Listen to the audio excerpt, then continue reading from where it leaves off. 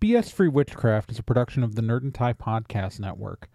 Nerd and Tie produces podcasts ranging from actual play to true crime, and you can find more at nerdandtie.com or join our Discord by going to nerdandtie.com/Discord. Welcome to BS Free Witchcraft, your monthly guide to the modern witchcraft movement, minus a lot of the usual BS. I'm your host, Trey Dorn, and it is October. Well, it's October 31st for most of the people listening to this show, or it's after. That's Patreon people have this a week early. But anyone who's been listening to my show since it launched knows that the October episode, we're going to get spooky.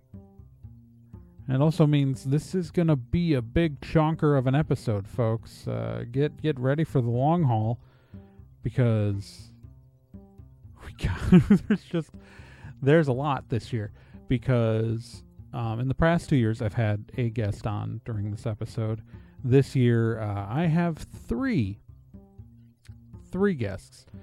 Joining me this episode are going to be Gen Proc of the Nerd and Tie Podcast and Stormwood and Associates, who's one of my co-hosts on those two other shows. I am also on those other shows, so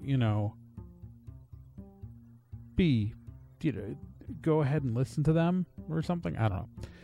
Also joining me, though, will be Chris Sass Council of Let's Be Legendary, also on the Nerd and Tie Network, which you can find more at nerdandtie.com/legendary. And also joining me is returning guest Bree McGarren, who I'm pretty sure is the person who's been on the show the most who isn't me.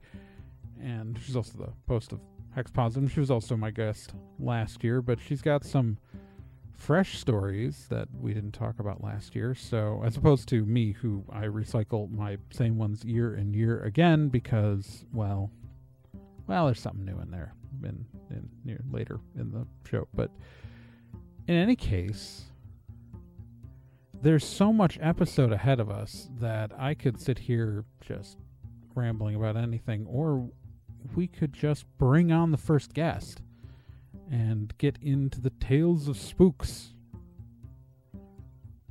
Because, again, this is the Halloween episode on the Witchcraft Podcast, guys. This is what we do here. So, let's do that. Joining me on the podcast right now is Gen Proc of the Nerd and Tie Podcast and Stormwood and Associates, of which I am also on those shows. And if you're not listening to those shows, you should be, because again, I'm on those shows too, guys. Come on. But anyways, hi, Gen. Hi. And we are talking spooky stories. Yeah. We're talking about our spooky stories this episode.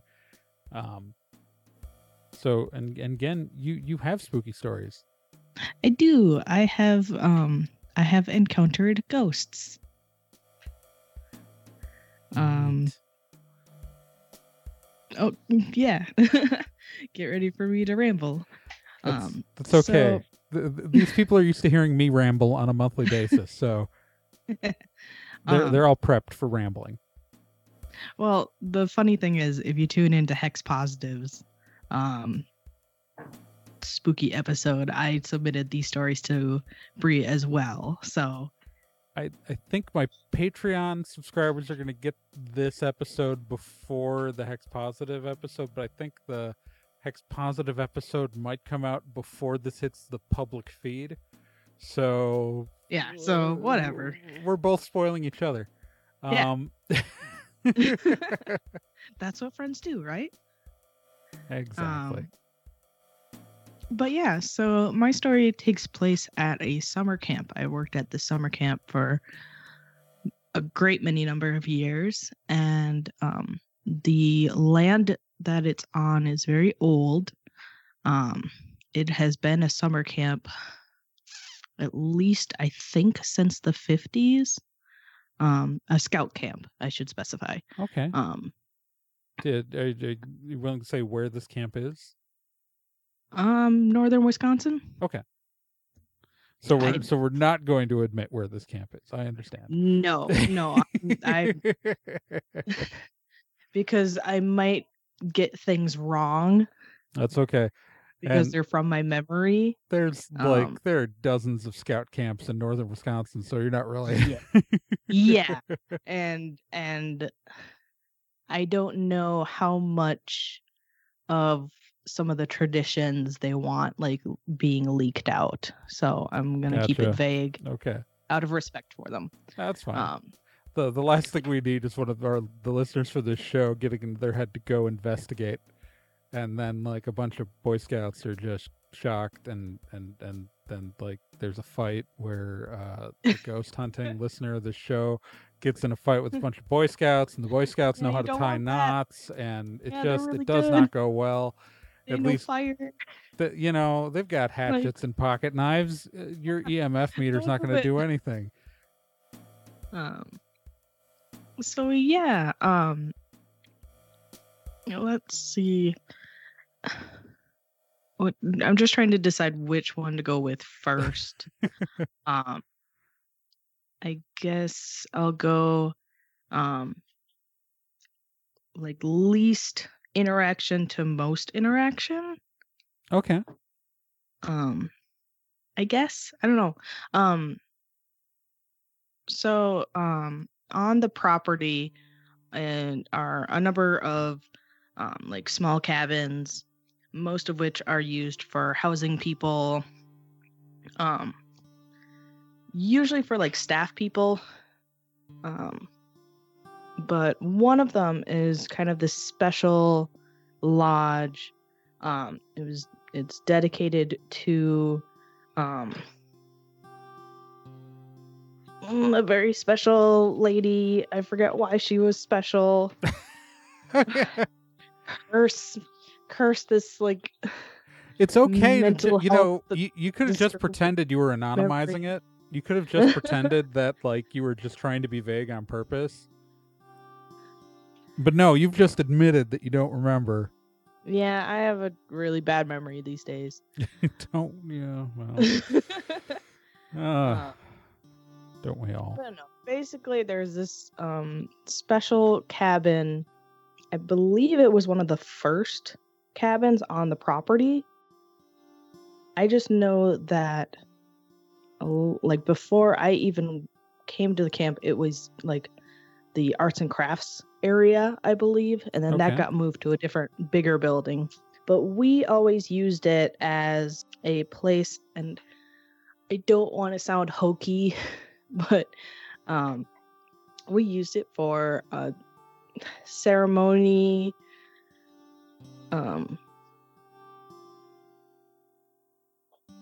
It's okay to be hokey. But yeah, we used to hold a ceremony in there, basically to celebrate campers who would come to camp for recurring years. So if you came back to camp a certain number of years in a row, they would give you a bracelet, and for each recurring year, they would give you a bead on it, and we'd do like this little ceremony, basically just celebrating that you decided to come back year after year after year. Oh, that's nice. And yeah, and it was a beautiful little ceremony. We would do it in the middle of the night, so we would go around all of camp, wake up the campers like from they were sleeping, and we would like tromp through the forest at night and bring them to this cabin. We'd have a fire in the fireplace going and maybe a few candles, and that's it. And we'd have them all sit and we'd do the little ceremony, and it was really peaceful and really nice. Basically, in this cabin, and I believe like this is corroborated by other staff members. All of these stories are, well, not one of them. Most of them are. This one definitely. You would go into this cabin, and a great sense of like peace and maybe like warmth, like someone was there and like was watching over you. If you were in there by yourself, you would hear footsteps like throughout another part of the cabin. And yeah, that was pretty much it, where it's just like a feeling Yeah. you get, and then you would maybe hear phantom noises if you were by yourself. Yeah. That's Uh, footsteps are always the mysterious footsteps are always like one of those, like, it's always hard to say, like, is that noise caused by something that just sounds like what you think it is, or is it actually like happening? You know what I yeah. mean? Like that's Oh yeah. Yeah, it's hard to corroborate, but like I do have other people who have said like they had the exact same yeah, experience no, yeah. of Well, like being it's in there and like, oh yeah, yep, I heard footsteps when like nobody was around, and you can right. tell when people are around because um like you can hear the crunch of like the gravel trails Gotcha. Well, I mean, outside, yeah, like the it's. leaves and everything. I mean, the only reason I'm not like trying to discount anything. It's just that, No, no, no. like, in my experience, like, so, um, and I've talked about this place. I actually probably talk about it in this episode. I don't remember. I'm recording these interviews out of order. And they're going into the episode in a different order than I recorded them. But I know I've talked about in previous years that like my high school's theater was haunted, and like I've had like I know 100% that it's haunted. Like I saw things that are unexplainable. But Nice. also one of the legends about that haunt was that people heard footsteps on the back stairs, and what it turns out that those like people thought they heard someone going up and down this back flight of stairs, because it was a set of metal steps that led up to like the riggings, but what it turned out to be that the fire door above the stage, because they had an emergency fire system which was like Mm-hmm. effectively a big thing of water that like would open up to douse flames, because it's an old building, and it was those fire suppression things like knocking up against each other on a high wind day is what caused the sounds of the footsteps. Oh my gosh. So that's why it's like whenever like we get into like mysterious sounds, I'm always like, ooh, but it could be, because like there's a spot that is 100% haunted, right? Like Yeah. I have seen the ball of light form in the middle of a room with my own two eyes. That ghost is gosh. there, right? Like, Yeah. but there is a ghost there, but Mhm. that spooky sound that freaked a lot of people out was 100% mundane. You know what I mean? Yeah. Oh yeah. And I mean that's part of the fun. Yeah. I think is that like you don't know until you debunk it. Right. That's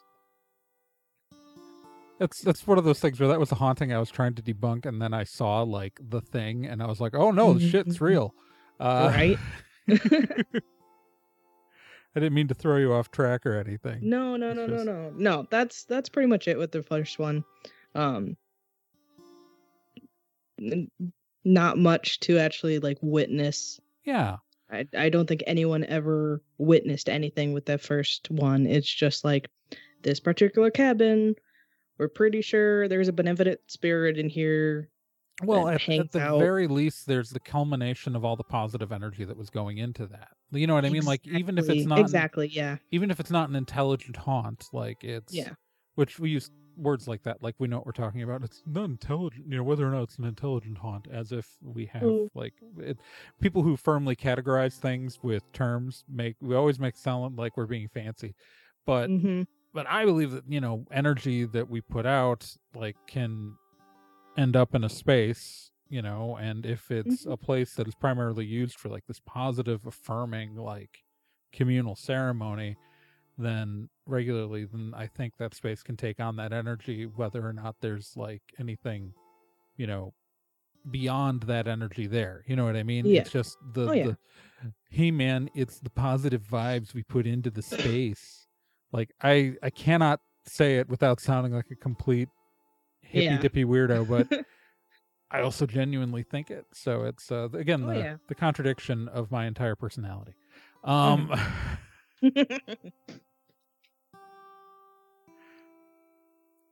So what happened to other places there?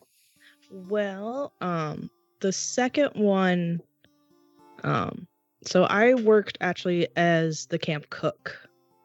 I worked in the kitchen for a number of years. And funnily enough, there's a kitchen ghost. Of course there is. Of course there is. I'm thinking this one would be like pretty easily debunkable, but I'm not sure. Okay. So what it would do, I never actually saw anything. The ghost is in the room with you right now. I heard the door squeak. I'm leaving that Yes. in. So listeners, that's just Eric. Yeah, asking me if I fed the cats. But no, again, if you're alone in there, definitely hear footsteps going through the kitchen. I would find burners turned on. Okay. Right? I would find like the knob turned and I'd be like, no, turn that off. Because I could hear the gas and I'd be like, nope, we're gonna turn that off. Oh. And my theory is that it is the ghost of someone who used to work in this kitchen, and they're just trying to go around and do like their usual stuff they're gonna do. Or Like, they're he's trying to turn on the turn gas the to burners blow up on the to like place. cook. Or he's but- trying to turn the gas on to burn down the place. Right? The disgruntled former camp cook. And I would just have to go around and be like, no, we're not gonna do this. No, you can't Fill it actually with help propane me. I or know you natural want gas, to. whatever the gas is in this place. I just Or assume like it's propane because the door to the walk-in freezer would just like be weirdly open. Like it didn't latch. It wasn't like latched all the way. Like somebody Okay. pulled the handle and like left it open. So just like weird little stuff that honestly could technically be explained by like, oh, I was passing by the ovens and like my hip bumped one of the burner knobs and that was me. Right. Or like the footsteps were just somebody passing through the kitchen and I just like didn't see them. So this one like is a little bit more debunkable, but I like to believe that there is like a kitchen ghost who's just like trying desperately to like cook things but he can't. Yeah. I don't know enough about whether or not like pressure from gas can. I don't think it can turn a knob. I don't think that I'd be really terrified of a stove if that was possible. No, But it never. I never saw that otherwise. Right. Like it's that would so- happen very rarely. Yeah. I don't know. That's interesting. Yeah. And other people who have worked in the kitchen can corroborate. Like I like because one of the things we would talk about at like as staff people is like, oh yeah, this like, oh, do you sense this ghost today? Oh yeah, they did this and blah blah blah blah blah. You know, we'd like casually talk about like the ghosts of camp. Yeah. At least those two. Those two are pretty well known to others. The third one, I'm the only one who ever saw it. Okay. And it freaked me it freaked me out because it was so the You had kitchen your oh shit ghosts are real moment. yeah Yeah. a little bit. That was it because okay, so the kitchen is in a building that has a big basement and the bathrooms happen to be in the basement, not on the first level. And so I was, going downstairs to the bathroom, blah, blah, blah, blah, blah. I come out of the bathroom, and the main room of the basement is this huge, it's just one big room, cinder Okay. block walls, and it's got a row of windows along one side, looking out onto the play field. And it was a gorgeous, beautiful, sunny day. And settle down. I know this brings back spooky memories, but and I saw a figure standing by one of these windows, Okay. looking out. And it was a girl. She had long brown hair in braids and was wearing a red and white striped shirt. And she had her back toward. I did not see a face. Okay. I don't remember seeing like legs or feet. I think she had like her arms up like on the windowsill as she was looking out.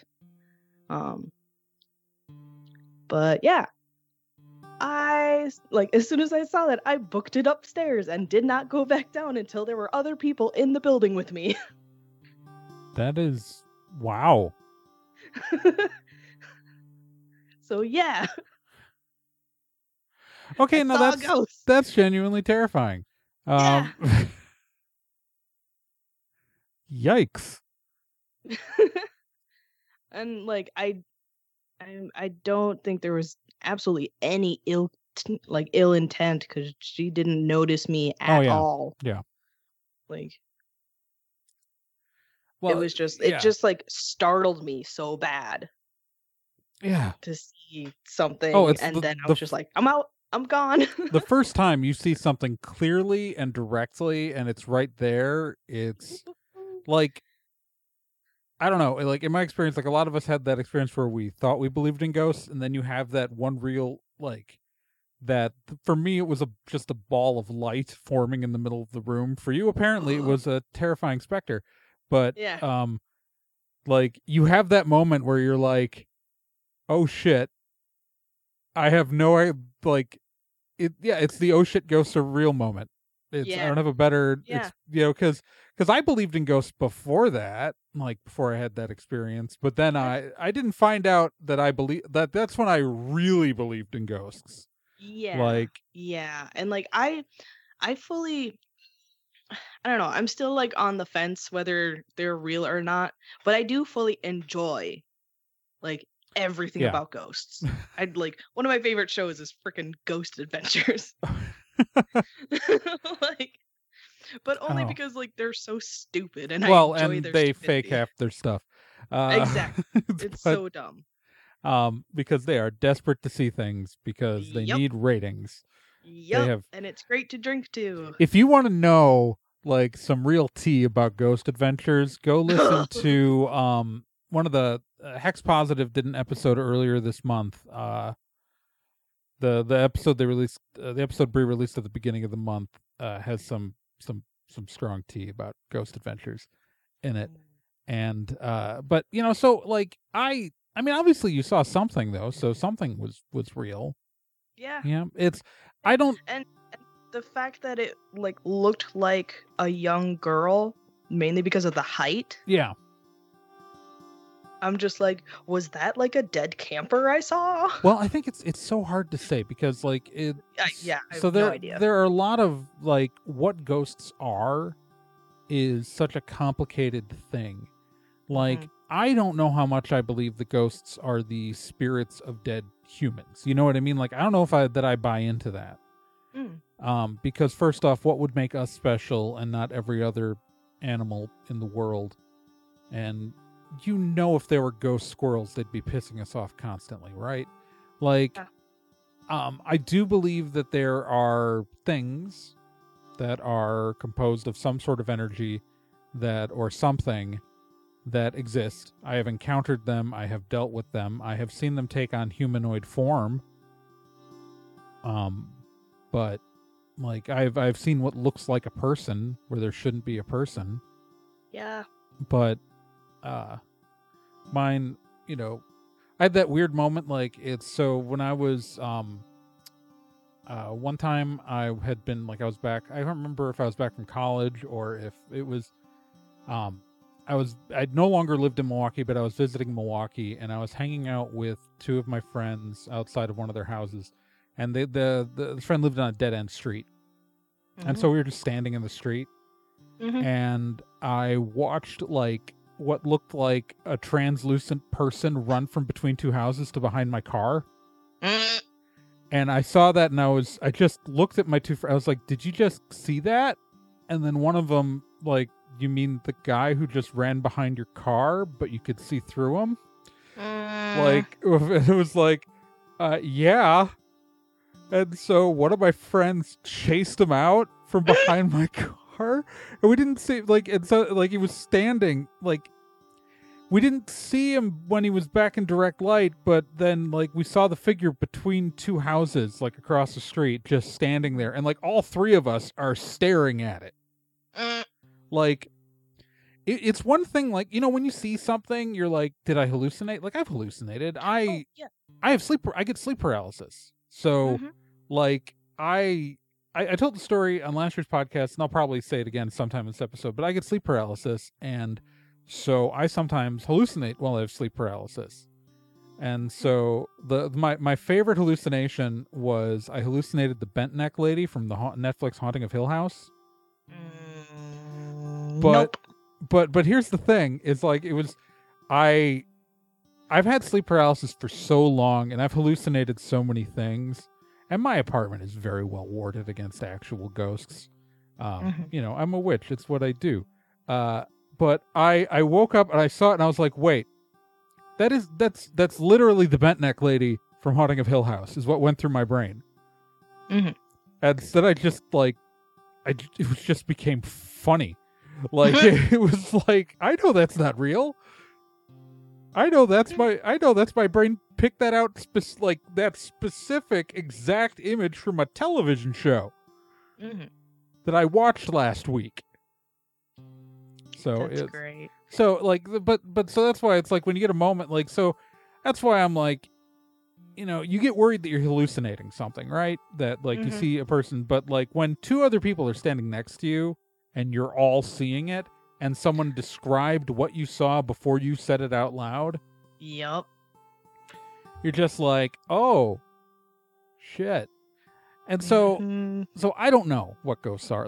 Is it a recording of the past? Is it an emotional imprint? Is it something else that has decided to take on a form that looks like people? I don't know. I have a hard time believing that the dead want to stick around, but I also can't say no. You know what I mean? Anyone who claims to have definitive answers, I immediately don't trust. Yeah, right? It's such an amalgam of just it could be this, but it could also be this, but it could be right. It all. Look, it's a big mishmash of we don't know. I believe there are good things out there, and there are bad things out there, and there are neutral things out there. I lived in a house with a ghost in it for 3 years. And that thing was just irritating. The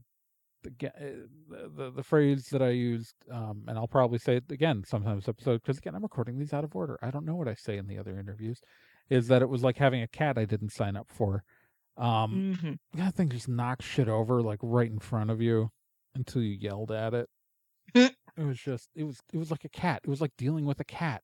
Where they raise their paw, and then you look at them, and then you yell at them, and they stop. But the minute you look away, they're back up on the table, ready to hit that plant. Oh yeah. Yeah. No, that was what living with that ghost was like. So I don't know what that girl in the basement was. It could. I don't know either. Could be a memory. It could just be a. What? It could have been. It's a memory. Yeah. It's It's interesting that you have the details down. You know what I mean? You apparently got a pretty good look. Yeah. So it just imprinted. Yeah. So vividly, probably just because it was such a weird experience that my brain is just remember that thing that happened to us? Yeah. You're gonna remember that real good. I have seen many things that are very clear, but I haven't seen a person that detailed before. I've seen. Well, and literally all I remember is just her hair and her t-shirt. Yeah. I don't remember really anything else about her. Yeah. I mean, that's still that's just brown hair, red and white t-shirt. It'd be hilarious if secretly a camper had broken into the building. I know. That would have been a great prank on me. But I don't think Now it I'm was just like, gonna pay Eric to let me sneak in a wig and a t-shirt and put it on like a mop and have it sit in your kitchen. I would never do that to you, but it would still be really funny. it would be fun. It would be funny. So thank you for coming on the show. This Yeah. is you, and yeah, we're gonna at this point. I'm gonna move on to whatever's happening next, whoever we're talking to next, and Yay. or I'll record a transition in post that will sound better than that. Who knows? We'll find out how lazy I am. If you're hearing me say this right now, I was incredibly lazy. Joining me now is Chris Sass Council of Let's Be Legendary podcast, also here on the Nerd and Tie Network. And you can find that at letsbelegendarypodcast.com or nerdandtie.com/legendary. But yeah, welcome to the show, Chris. Oh, thanks for having me. Yeah, it's very exciting. We're going around the network this episode because we're talking about spooky Seeing stuff. all the spots. Well, synergy. It's synergy, right? No, it's yes. But yeah, we're talking about ghosts. Because Very fitting for the season. Well, especially since this episode goes out to the public feed on October 31st. So Yeah. even better. I know, it's Right perfect on timing time. this year. The Patreon users will have to make do with having this episode a week early, I guess. Well, They'll make that their loss. sacrifice. So yeah, I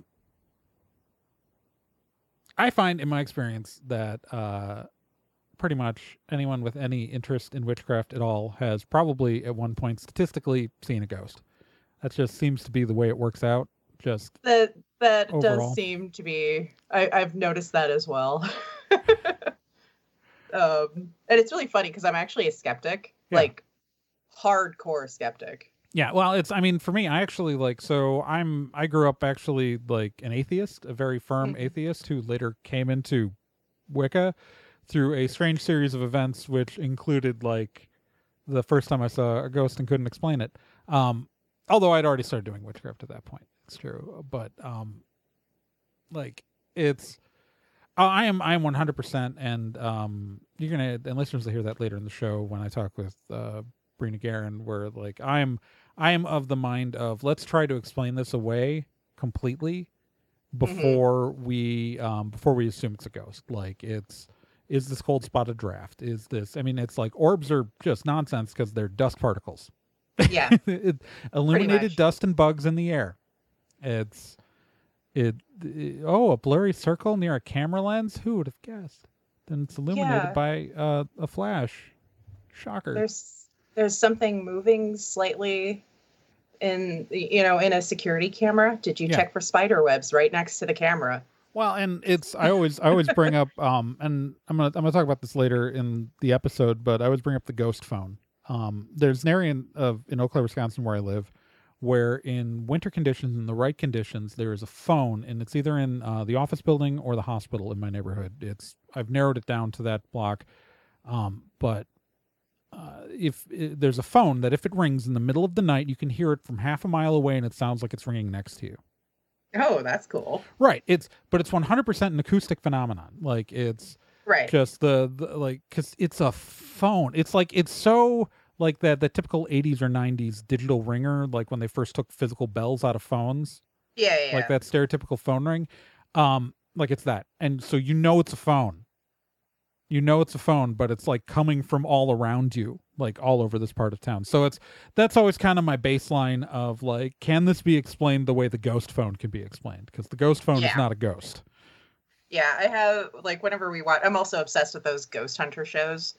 They're my guilty pleasure. And, like, half the time I don't know why I watch them, because I get so irate every time I watch them, especially the Ghost Adventures. I don't watch Ghost Adventures. I used to watch Ghost Hunters.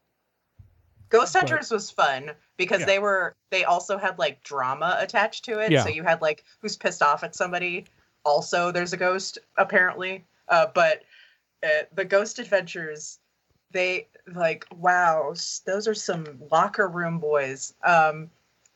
they have the most extreme, and it's not just them, it's a lot of ghost shows are like, it's like, here's this place that's supposedly haunted, and they go into like these really extreme like dramatic reenactments of crap, and like half the stuff that they talk about, it's like, you do know that didn't happen, right? Yeah, no, it's my favorite moment while I was ever watching an episode of Ghost Hunters was that I randomly knocked on my coffee table, and on the show at that exact moment, one of them turned around. Did you hear that knocking? And I was just like, I'm the ghost. It's just me. I had a like. There was, I don't remember which one it was. They got, actually, I think Ghost Adventures got really in trouble recently because they were in a town, and somebody like randomly told them that there was a bunch of witches in the area, and then they like said on their show it's like they're responsible for all the satanic shit that's happening, and I'm just like, oh my god, there are witches in every area. If anything, this show, like, if anything, the audience of this show has proven we're freaking everywhere. Also, like, there's like literally millions of witches. It's, God, no, I don't know. Yeah, so I'm always the one that's just like, none of that is true. None of that is right. Well, like, I'll sit there and fact check them, or like fact correct them. It's like, this is because of this. It's like, no, that's not because of this. It's on Wikipedia, for fuck's sake. Well, if you listen to like and they talk, Bree talked about this on the October 1st episode of Hex Positive, that also on the Nerd and Tie Network, that the Ghost Adventures was like propagating like that the Zozo whatever myth of the demon that doesn't exist. Thing. Like, it's not a real thing. And like all like, and they, and like Bree talked about it like at length on her October 1st episode. So I don't want to dig too much into that, but you should listen to that, because like, and it's also like how like all the stuff with like Ouija boards being demonic comes because of the movie The Exorcist. Like, it's But it's that's why, like, every single, like, every time I see, like, there's, like, some, even, like, and this is watching BuzzFeed Unsolved, which is, by the way, the best ghost hunting show ever made by anyone, and they never find anything, and that's why it's great. It's because BuzzFeed Unsolved is the most authentic ghost hunting show ever made. And but there's this one where they're investigating this woman's apartment, and she had said that she also has a YouTube channel though of her own, and she talked about like this thing with the Ouija board and like all this stuff, and like, I'm like, that it's made by Hasbro. Oh, is that Loey? I think so. Loey Lane. Yeah, I think that. Yeah. I was like, I don't watch her stuff, so like I only know her from that episode, and I was just going like, I actually do watch her. Okay. I would take everything of what she says. She's one of those YouTubers that like half of her content is really interesting because she covers like interesting things that like happen on TikTok and our what are they called? RIGs? What are they? I forgot what they're called. They're like games that people are playing, but they're fake, but they seem real. Alternate reality games. ARGs. Alternate reality. Thank you. My dyslexia went all over the place, but she covers a lot of those, and that stuff is super interesting to me. But then she like goes the opposite direction, where she's just like, "This is super scary, you guys," and like tells this weird story, and I'm like, Well, it's like this whole thing. It's like, my brother said he didn't move the Ouija board. And it's like, yes, you did. I'm like, guess what? I've totally 100% moved things and forgotten about them. I've found video evidence of me doing things I don't remember doing. Like, sometimes you do a mundane task. Like, have you never had that thing where you like forget how you did a thing? Like in high school, I wouldn't remember. I'd walk between classes with no idea how I got from one end of the building to the other end of the building because it was daily routine. I forget like driving. Yeah, no. Like, I'll have lost hours I've lost hours of my life driving from one place to another and forget that I did that. Oh no, it's I get lost in thought and then suddenly like, oh, I'm here already. Yeah, exactly. So that's normal. I scream at the ghost story or the ghost shows. Yeah. I'm very, very skeptical. I'm actually very skeptical of like older ghost stories, like the classic ghost stories that you hear all around America. Like, I can tell you right now, Let's see. The Winchester Mystery House. That's fake. Well, I mean, it's real in the sense that it's a house. It is in the sense of the house, but it is like the ghost angle that they put. Like the actual Winchester Mystery House is beautiful. I've been there multiple times. They used to live in California, and it's a beautiful house. It is a testament to one woman's eccentricities. Yeah. But the whole ghost angle actually was a smear campaign that was happening while she was alive. Okay.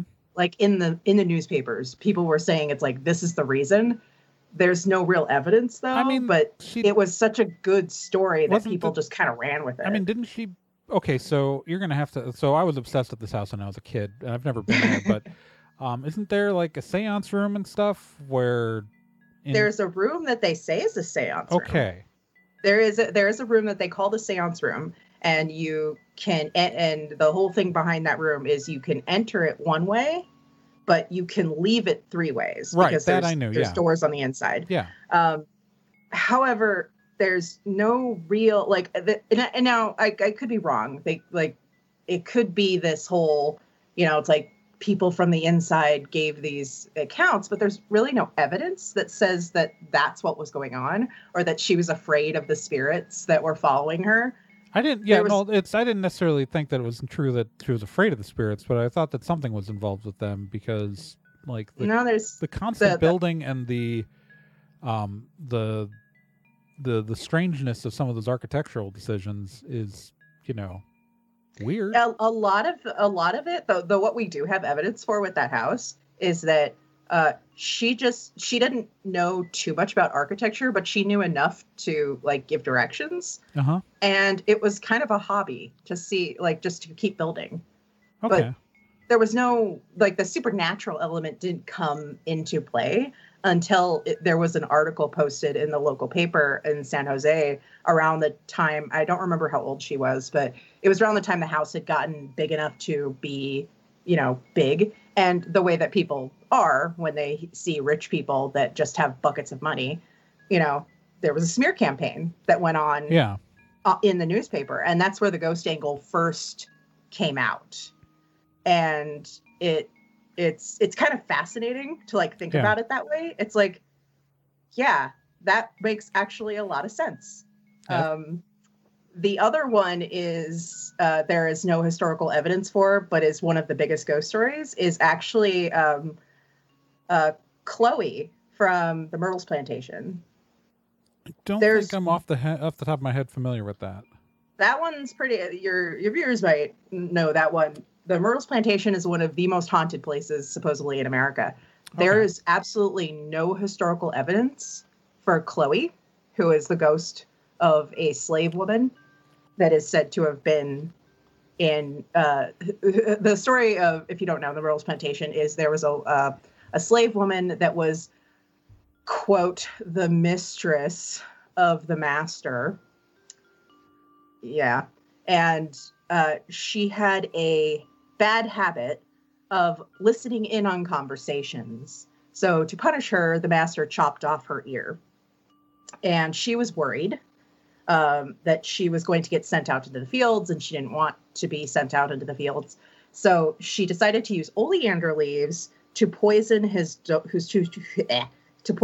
daughters and his wife, just enough so that she could nurse them back to health. And she didn't do it right and ended up killing all three of them. And then she ran away, told the other slaves what she did. The other slaves killed her because they didn't want to be in trouble. Supposedly the two daughters and Chloe still haunt the Myrtles Plantation. However, there is no historical evidence for Chloe. Around the time that they said this happened, there were no daughters in that location. So I guess the thing is that with me and ghosts is that what I've often learned is that the stories associated with ghosts doesn't necessarily, just because the story is not true doesn't mean there isn't a ghost there. Oh yeah, I agree with that. Ironically, I'm calling back to something that listeners haven't heard yet. Because I grew up in Wauwatosa, Wisconsin, one of the Milwaukee suburbs, and supposedly our high school theater was haunted. Mm-hmm. I know it is haunted because I saw the ghost. Like I saw, and I know I talked about this on previous year's episodes, that at least one of them, that I was in a darkened room and I saw a blue ball of light form in the middle of the room, dart around the room, and then go into the wall. Like it was and then I went running out of that room at full speed. 17-year-old Trey was very terrified at that moment after seeing that. I would also, what are you supposed to do? Hey, come back. Right. But there was a legend in that theater about what that ghost was, of who that ghost was. He was this guy, Fritz Fitzsimmons, who was a student who supposedly died in that part of the building when it used to be the gym over there. And like, there's a whole story and legend. I went and looked up and researched that legend. There was no student by that name ever at that school. There was no incident of anyone ever dying in that building, let alone that part of the building. And like, the entire story was bullshit, right? Like the whole thing, the legend that had been passed down from student to student about the ghost in that building and had been passed down for generations before me. But the ghost was real. Yeah. So, I mean, and I think with a lot of like haunted locations, I'm a big proponent of like energy left behind, 100%, rather than like a set story. I'm a huge history buff, and and when I hear things like that, it's like, okay, I'd want to give it I'd want to be I want to be historically accurate. Yeah. Because the story of, say, the Blood Countess is an interesting story. It's not true, but it's interesting. Yeah. And I'm sure that castle is haunted, but it's also, it's also, I don't know how much I've ever been certain that ghosts are the like spirit of dead humans who are remaining, right? Like, yeah, exactly. I'm not saying no, like and I know that, like, I know people who have very personal stories and like who have felt connections to loved ones and things like that. So I don't want to like offhand dismiss that, but I'm also not convinced that even if some ghosts are the spirits of people, I am not under the impression that most or all are. And that like I believe, to go back to the belief in energy, is that I think that the energy put out by the living, like if you tell 20 people that there's a ghost somewhere and they all believe it really hard, and they tell another generation of people that there's a ghost there and they all believe it, and then you keep doing that and repeating that, you will effectively create the haunting. Yeah. And it will happen. I don't know if it's because they create something or if they just draw something there, whether they're attracting a pre-existing thing or whether they, are creating a new spirit, but it's definitely like, it's not nothing. Yeah. And that kind of ties into my own ghost story, where I've never actually like seen a ghost, or anything that has that kind of energy. But one kind of hung out in my apartment for a while. So like, obviously I practice witchcraft, and, I tend to notice that, like you already mentioned, people who practice witchcraft or are pagan or Wiccan, tend to also have seen something. And my theory behind that is that when you're working with energy, you will attract energy. And especially if you don't ward properly. Exactly. And that's kind of what happened to us. Not that we didn't work properly, but excuse me. What ended up happening is my wife and I, we've been in this apartment for 10 years, I want to say, maybe a little bit less. Okay. And we regularly, when we do things, it's, we do the whole, we do our rituals almost by the book, I want to say, if there is a by the book, since we're eclectic anyway, so it doesn't really matter. But, we're pretty conscious of like what we're sending out in a way, like what we like choose to work with and what we choose to do. And so it was like 5 years ago, around, I want to say August, we started noticing there was like a vibe in the apartment, in that very like we're not the only ones here. and it wasn't heavy. It wasn't like we weren't getting bad vibes, because I'm pretty sensitive to energy. Yeah. And we weren't getting any really bad vibes from it. It was just like there's something in the apartment with us. I don't know what it is. It's not dead. It's not malevolent. I don't think it's benevolent either. It's just kind of there. And I actually went through the apartment and broomed the place, as I call it, which is I take my ritual broom and I just kind of sweep out energy. Okay. But you know, pretty simplistic. Like I didn't think it was anything huge. It's just like I'm just gonna make sure this is, you know, sweep the place. And you know, that kind of like it stopped for a little while, but then it came back again. And I'm like, okay, so something is hanging out. And again, we were just like, we're just gonna chill and see what it does, because I don't want to throw anything out if it's just kind of hanging out.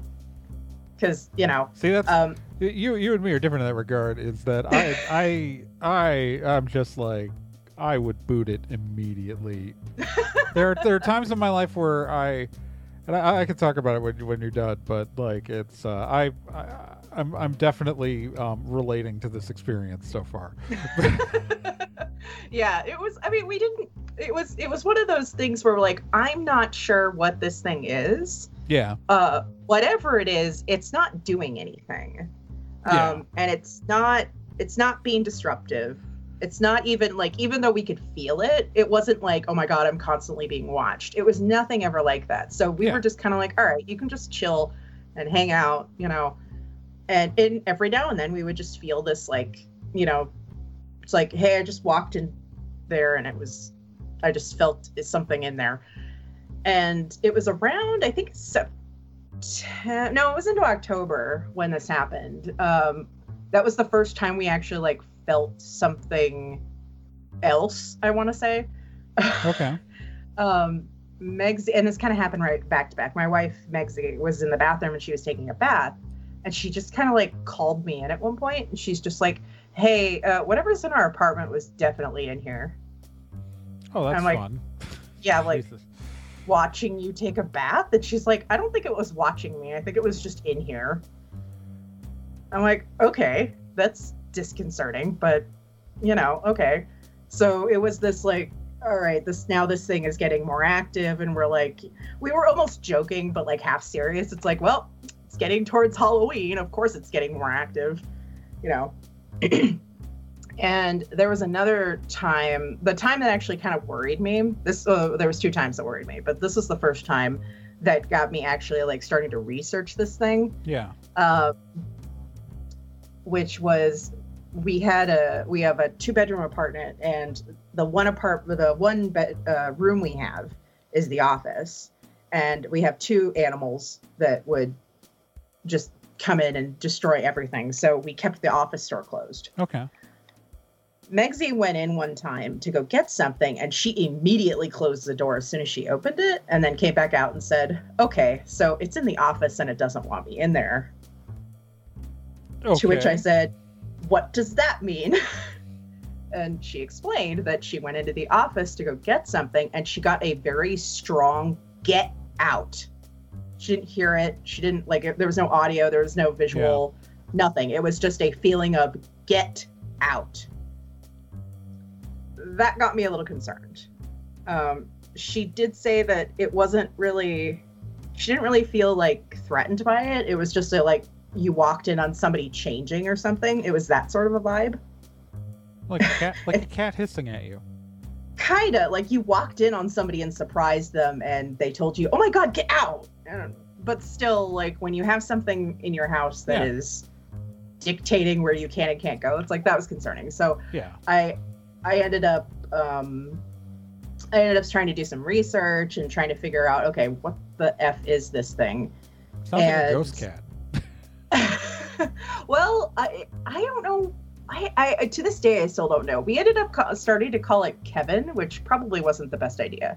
I don't really recommend you name, if there is something in your house, I don't recommend you name it, because naming it gives it more energy.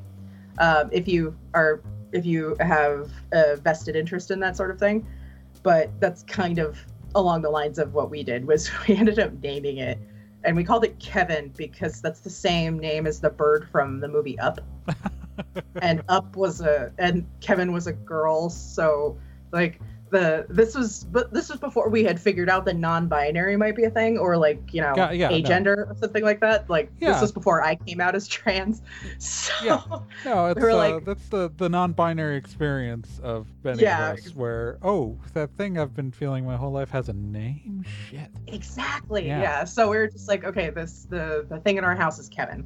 And that was the only time we ever had that experience where we walked in and and there was a presence of like, get out. So and I started looking up. I couldn't really get a specific of like what this thing was. Like some people were saying it might be some kind of elemental. It might be a ghost that's just wandering. Which people I don't know. People who try to put like specific names on this stuff, a lot of the time, I'm just like, you're just flying by the seat of your pants here.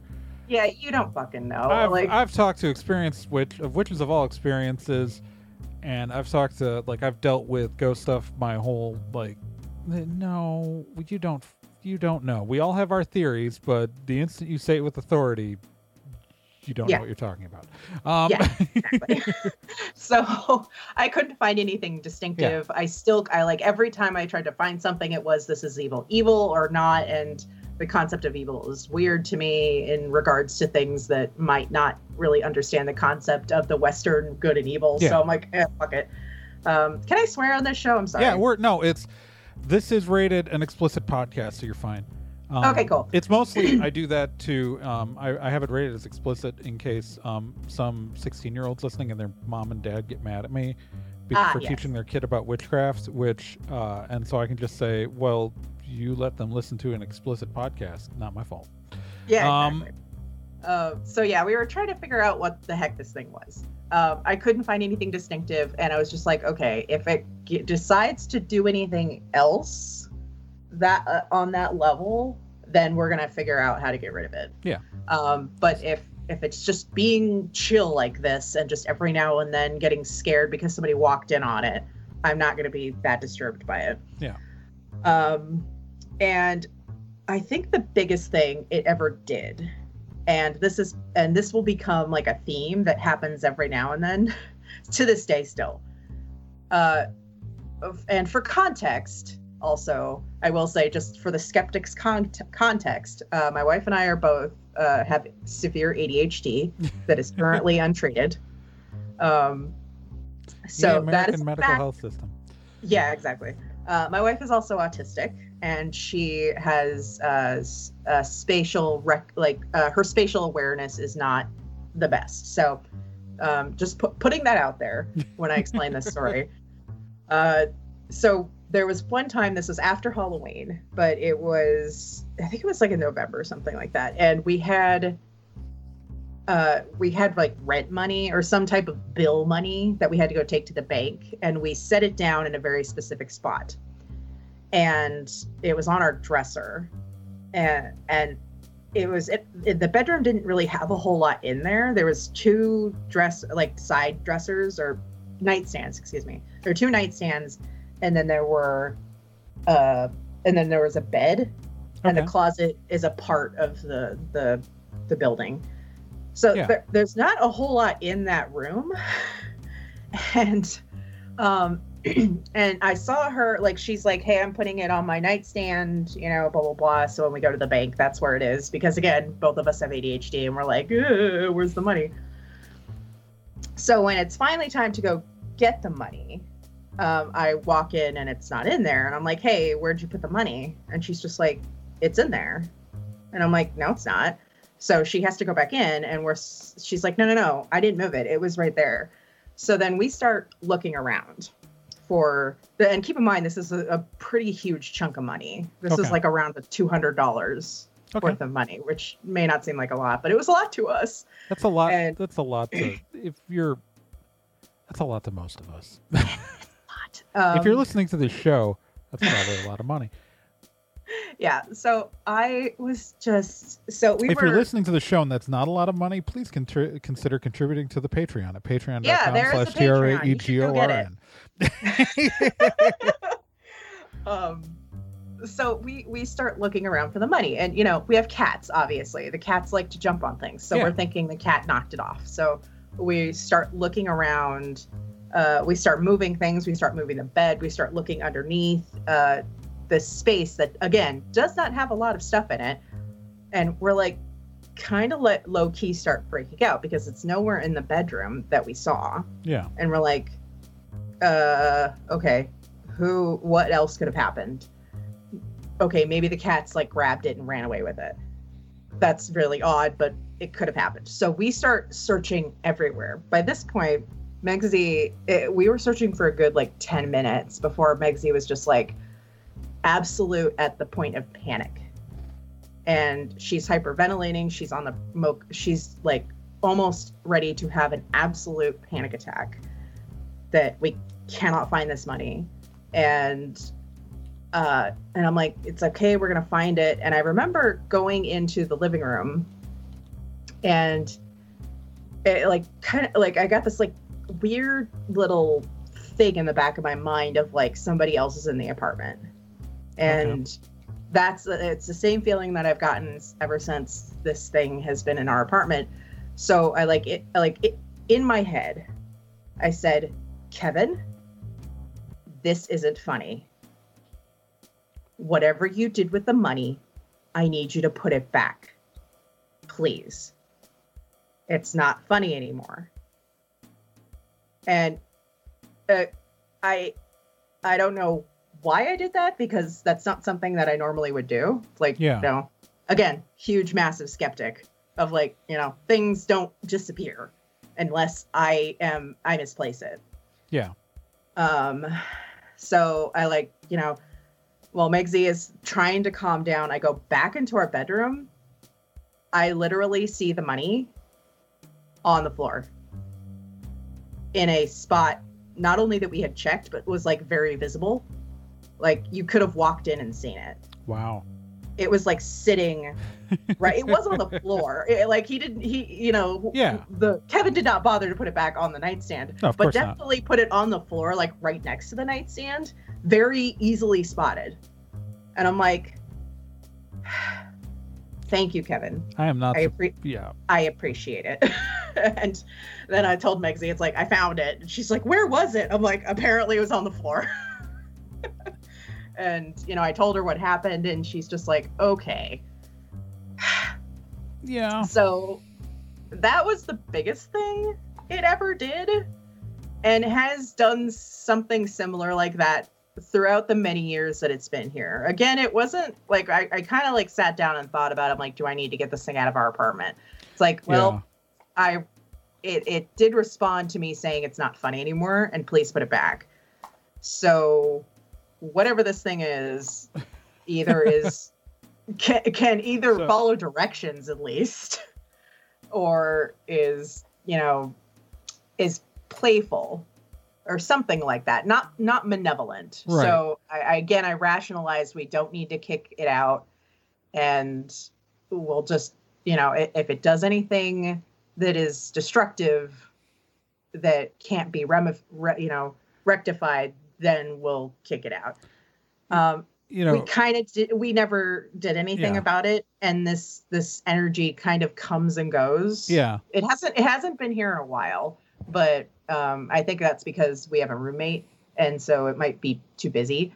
But okay, it's funny because it reminds me of the very similar situation I had for years. I referred to it as the cat we didn't sign up for. As opposed to the cat we did sign up for. When I used to live actually just down the street from where I live now, there was a duplex I used to live in. And I talked about this in past years, so I won't go too deep into it. But I used to live with, I used to share a duplex with, it's a 2-bedroom duplex, half a duplex with Sean Corse of the Famicom Dojo podcast, also available on nerdandtie.com.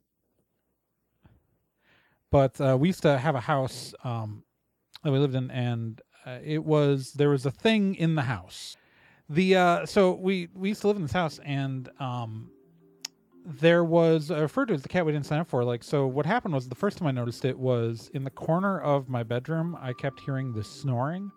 Mm-hmm. That I assumed it was just the walls were too thin, and I was hearing my roommate. Right? Like that's Right. You hear snoring in the middle of the night in your room, you assume it's coming from the other room.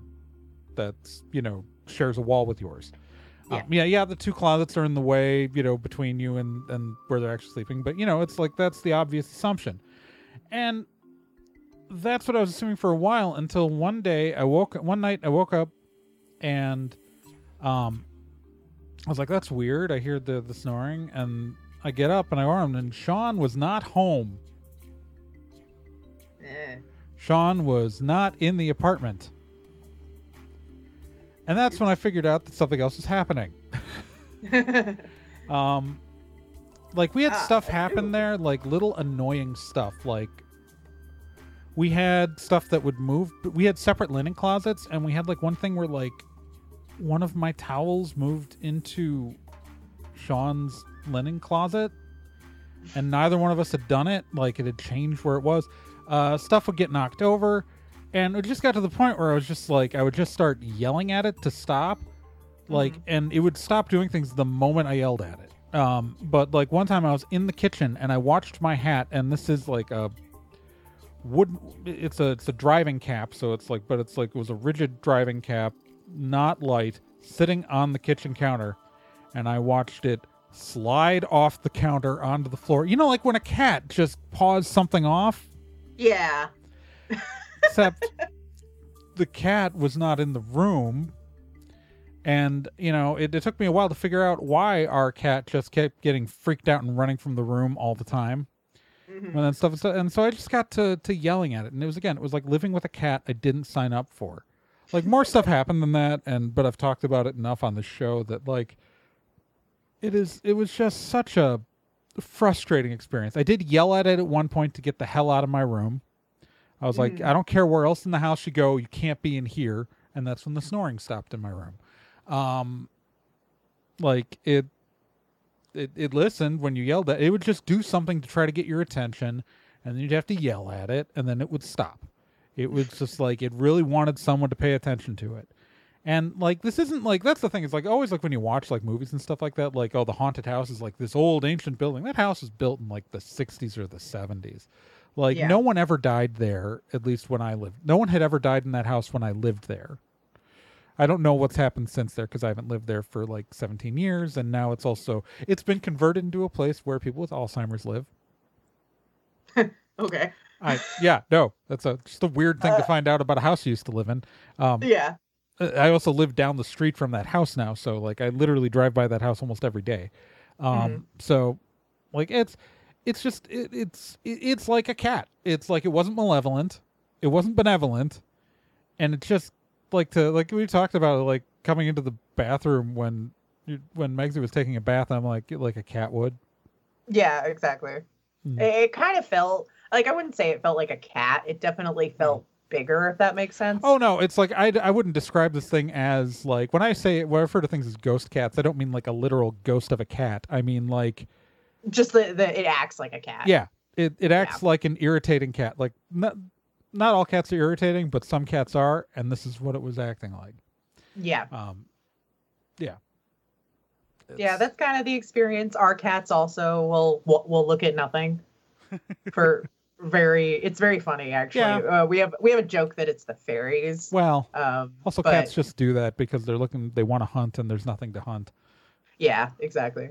I had a recording on my old phone of our cat following something, which was really interesting, like on the wall. That was cool. I don't know if that was paranormal or anything. Well, cats will shadow hunt if they don't have anything to hunt. Well, they'll effectively imagine something to hunt.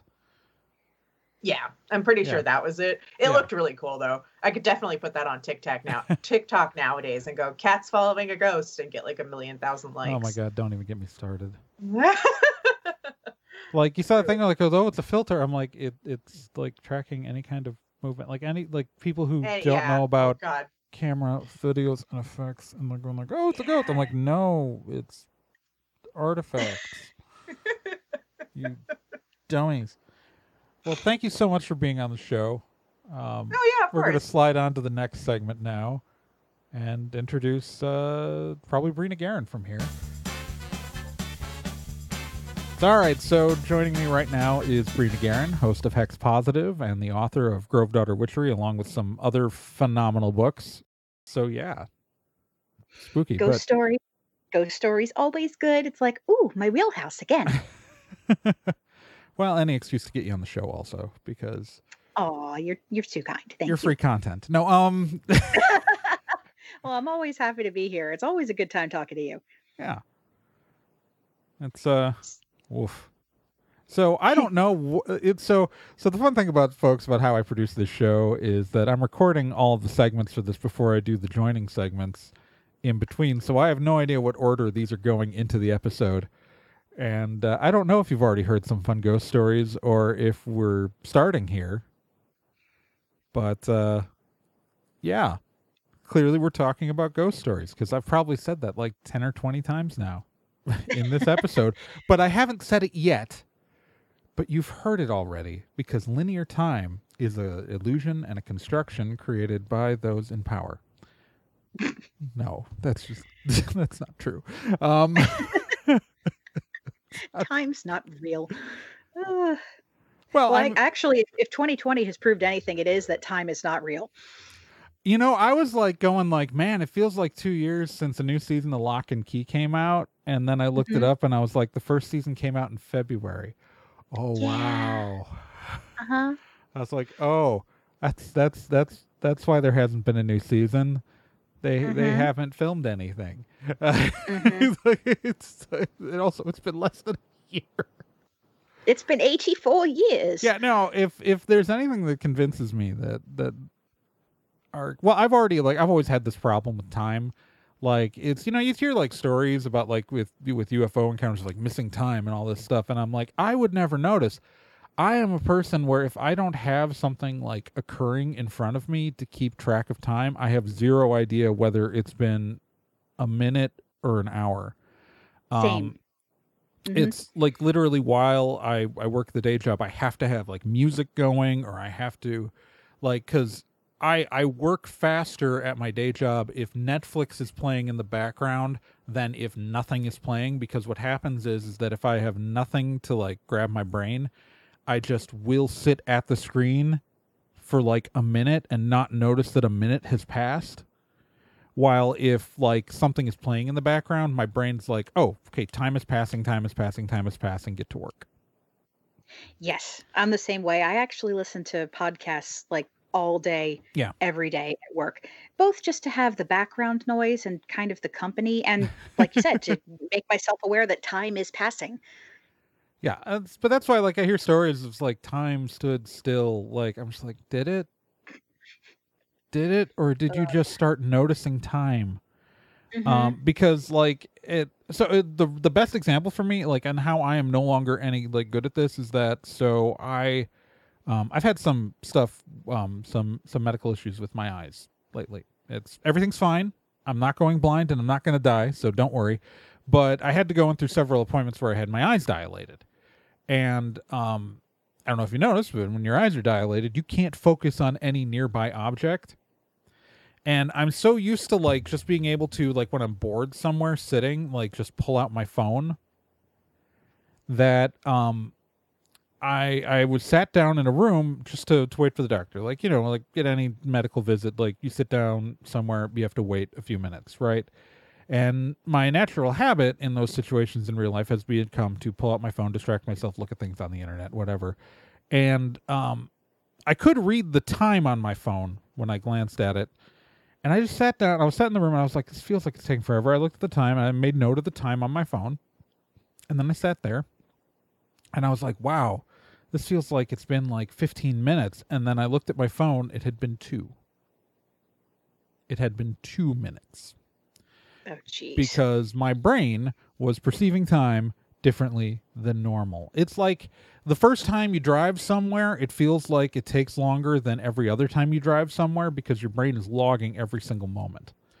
And so when people talk about like in paranormal experiences, like time slowing down or things like that is some sort of like important thing, I'm just like, no.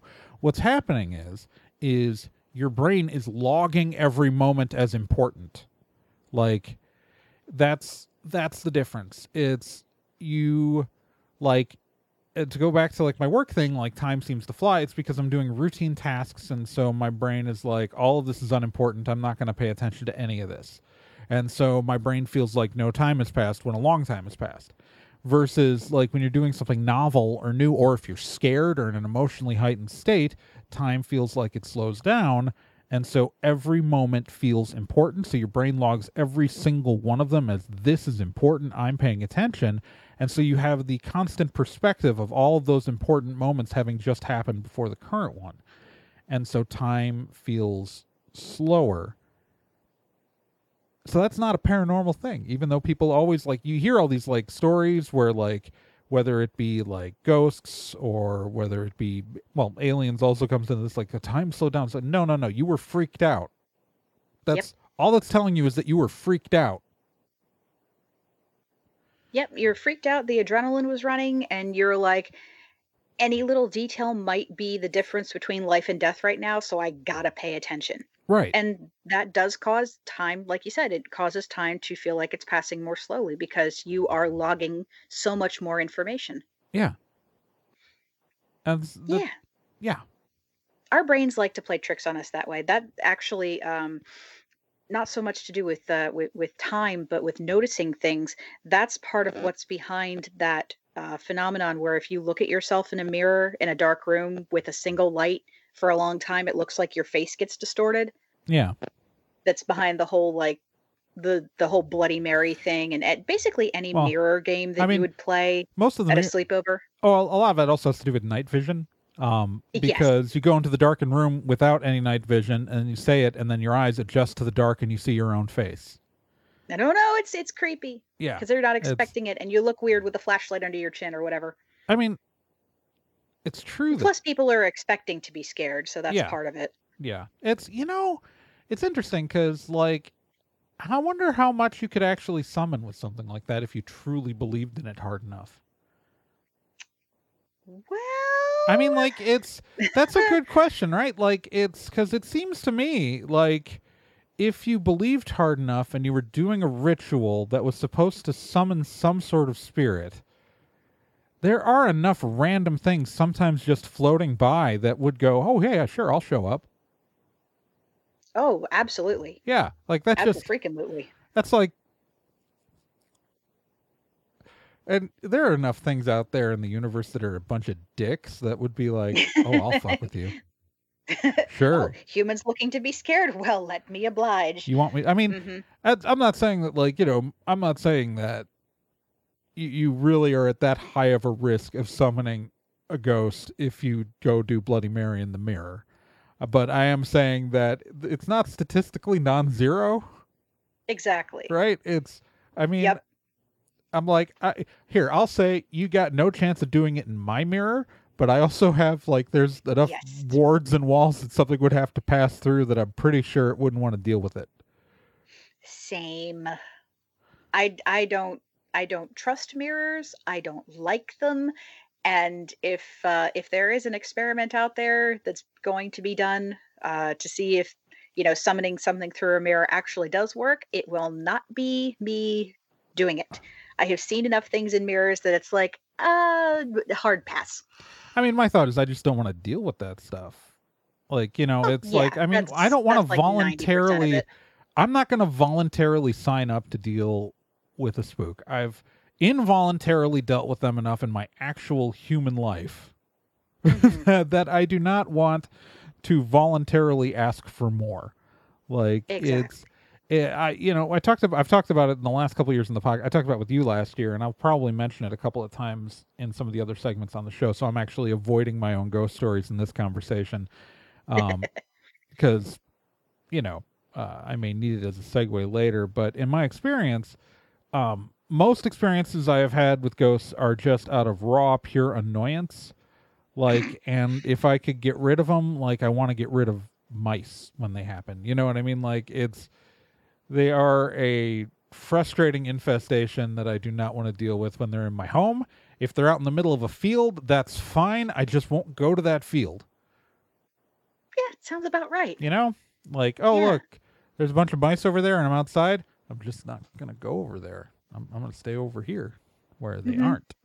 Mm-hmm. And I feel the same way about like ghost tours and ghost hunting and all that stuff. It's like, yeah, it seems like a fun sort of once in a while sort of activity, but I also kind of liken it, and this is going to sound not quite nice, but it's also a bit like going to the zoo.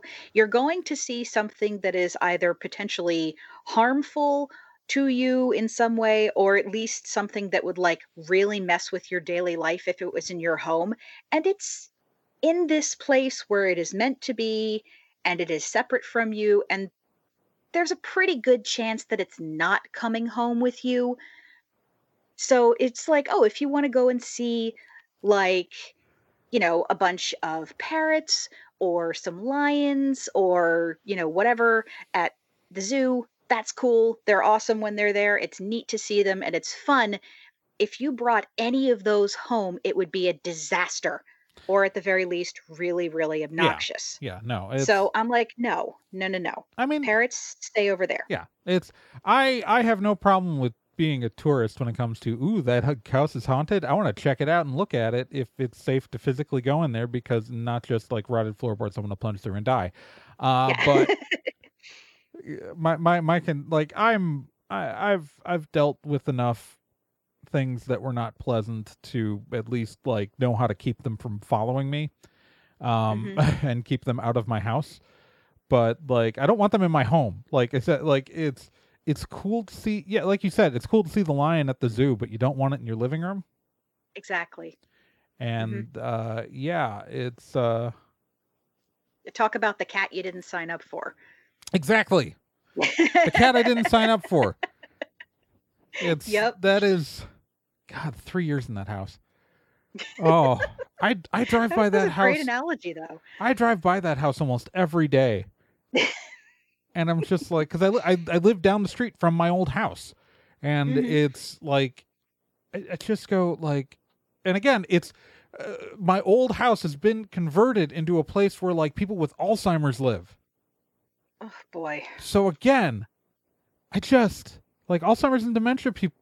They're in that house, in my old house, and I just go, like, you poor bastards. Well, do they notice? Oh, yikes!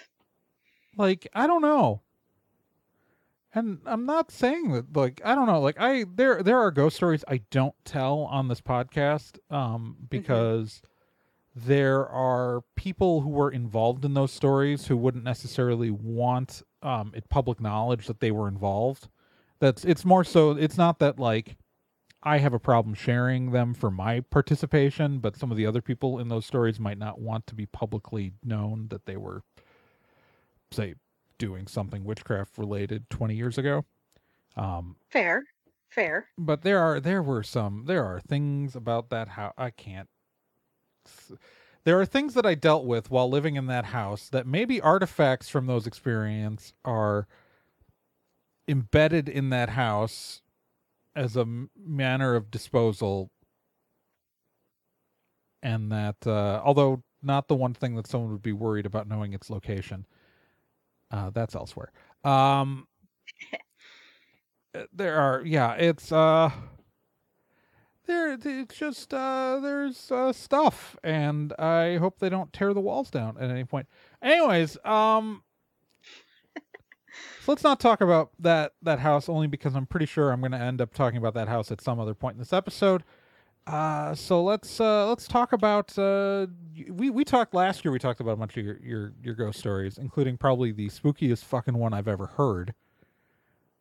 If you haven't listened to last year's the Halloween episode on this podcast, where I talked to Bree for a long period of time, go listen to that, because you have probably one of the scariest stories I've ever heard a personal acquaintance tell me. In that episode, that yes, Makes me want to avoid the entire town you grew up in. That was actually one of the first times that I've ever like told that story to another person, and like the telling of it was really quite cathartic, and I've been able to retell it a few times like since then, and it's not as bad now. Okay. Like it doesn't mess with me as much, and you know, just thinking about it now, it's not as bad. And actually, I meant to thank you for the whole discussion that we had about sleep paralysis, because even though your take on it was, hey, yeah, this was like 99.9% probably not sleep paralysis because you were able to move. Yeah. And that puts a slightly uncomfortable spin on the whole experience. It's really nice to have that confirmation. Well, and to feel like, oh no, I'm not completely crazy. For the listeners who have not listened to it, I am a person who does experience sleep paralysis, which is again where I get on the whole BS on most alien abduction stories, because I experience sleep paralysis occasionally. I haven't had it for a while, which is thankful, but last year I was going through a whole bunch of bouts of it, and it was super not fun.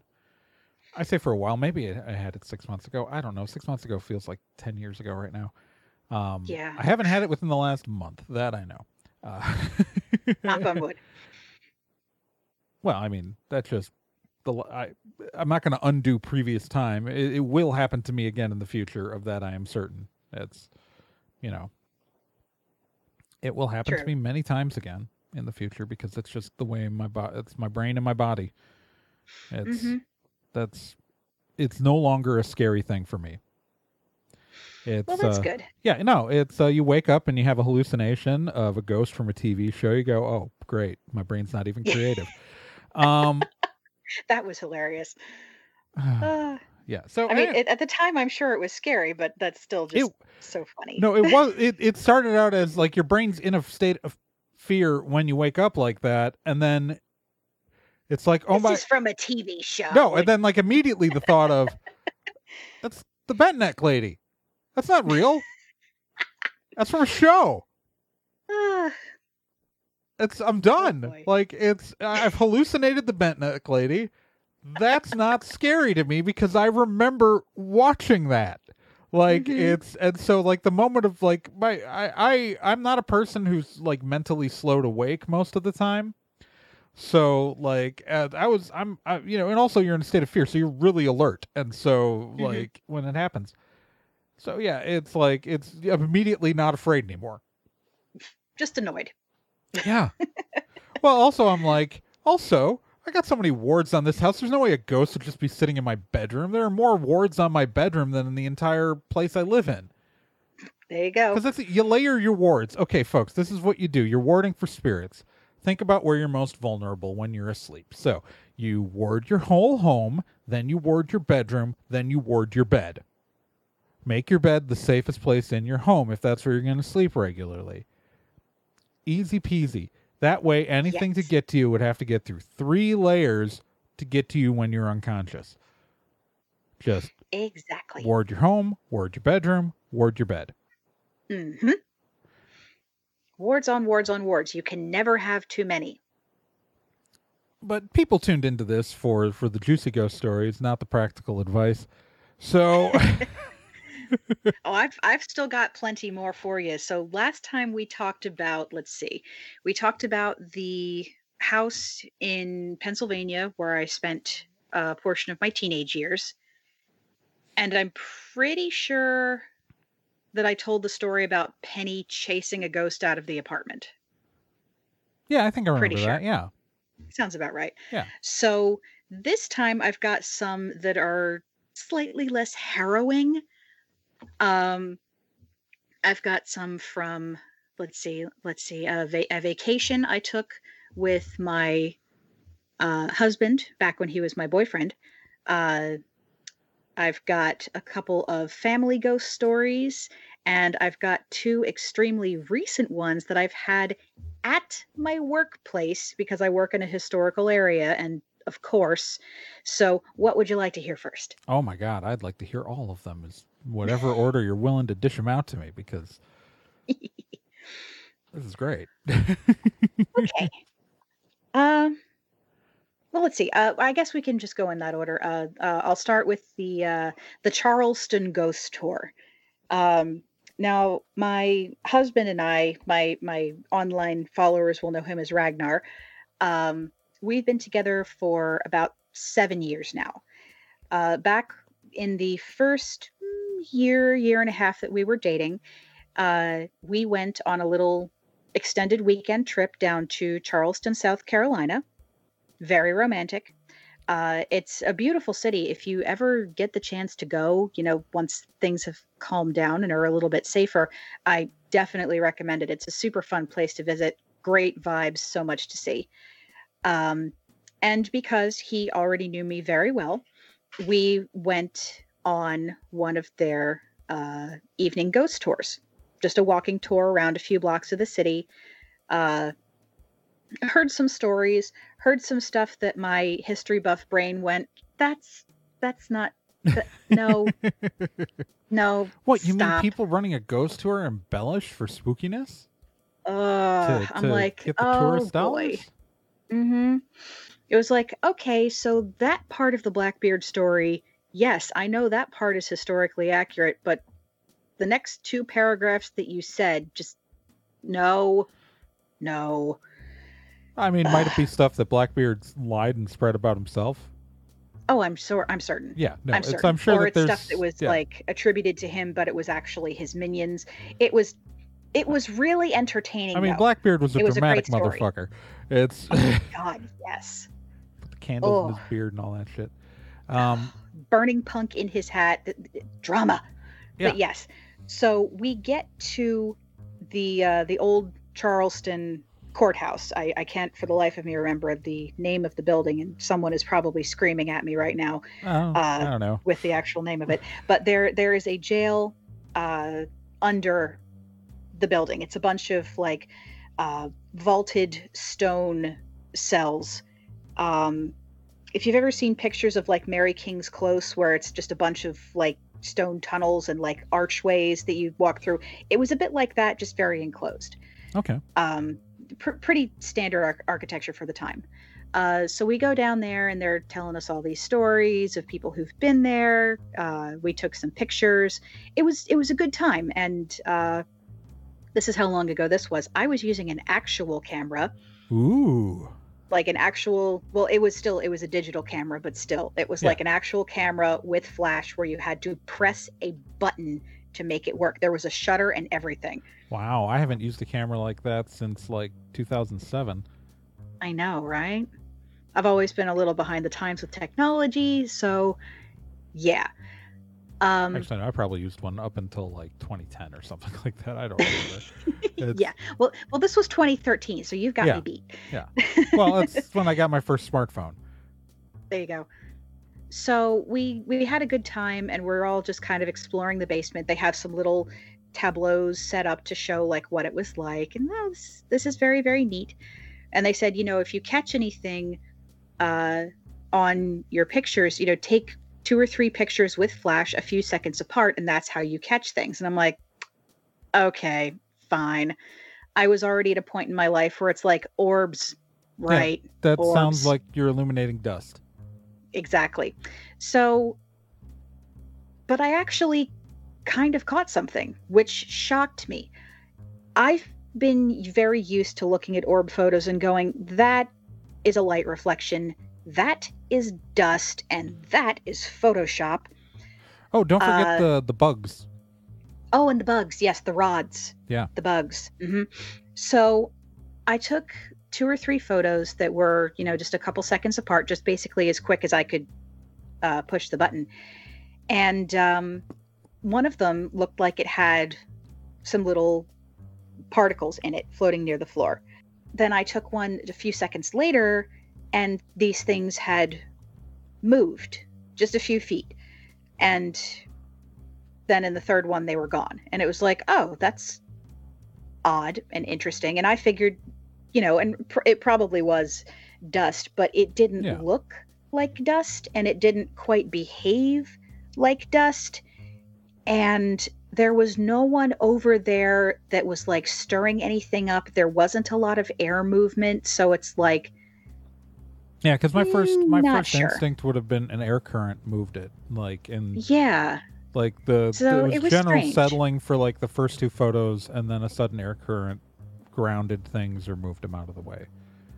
Yeah, but it was very odd to me that it's like, okay, I've been taking other pictures of other areas that I've been near, and I know I've been kicking up dust because I was moving, and nothing in any of those. But now I'm standing still, everyone else is on the other side of the room, and there's something that looks like particle movement. It's like, oh, that's odd.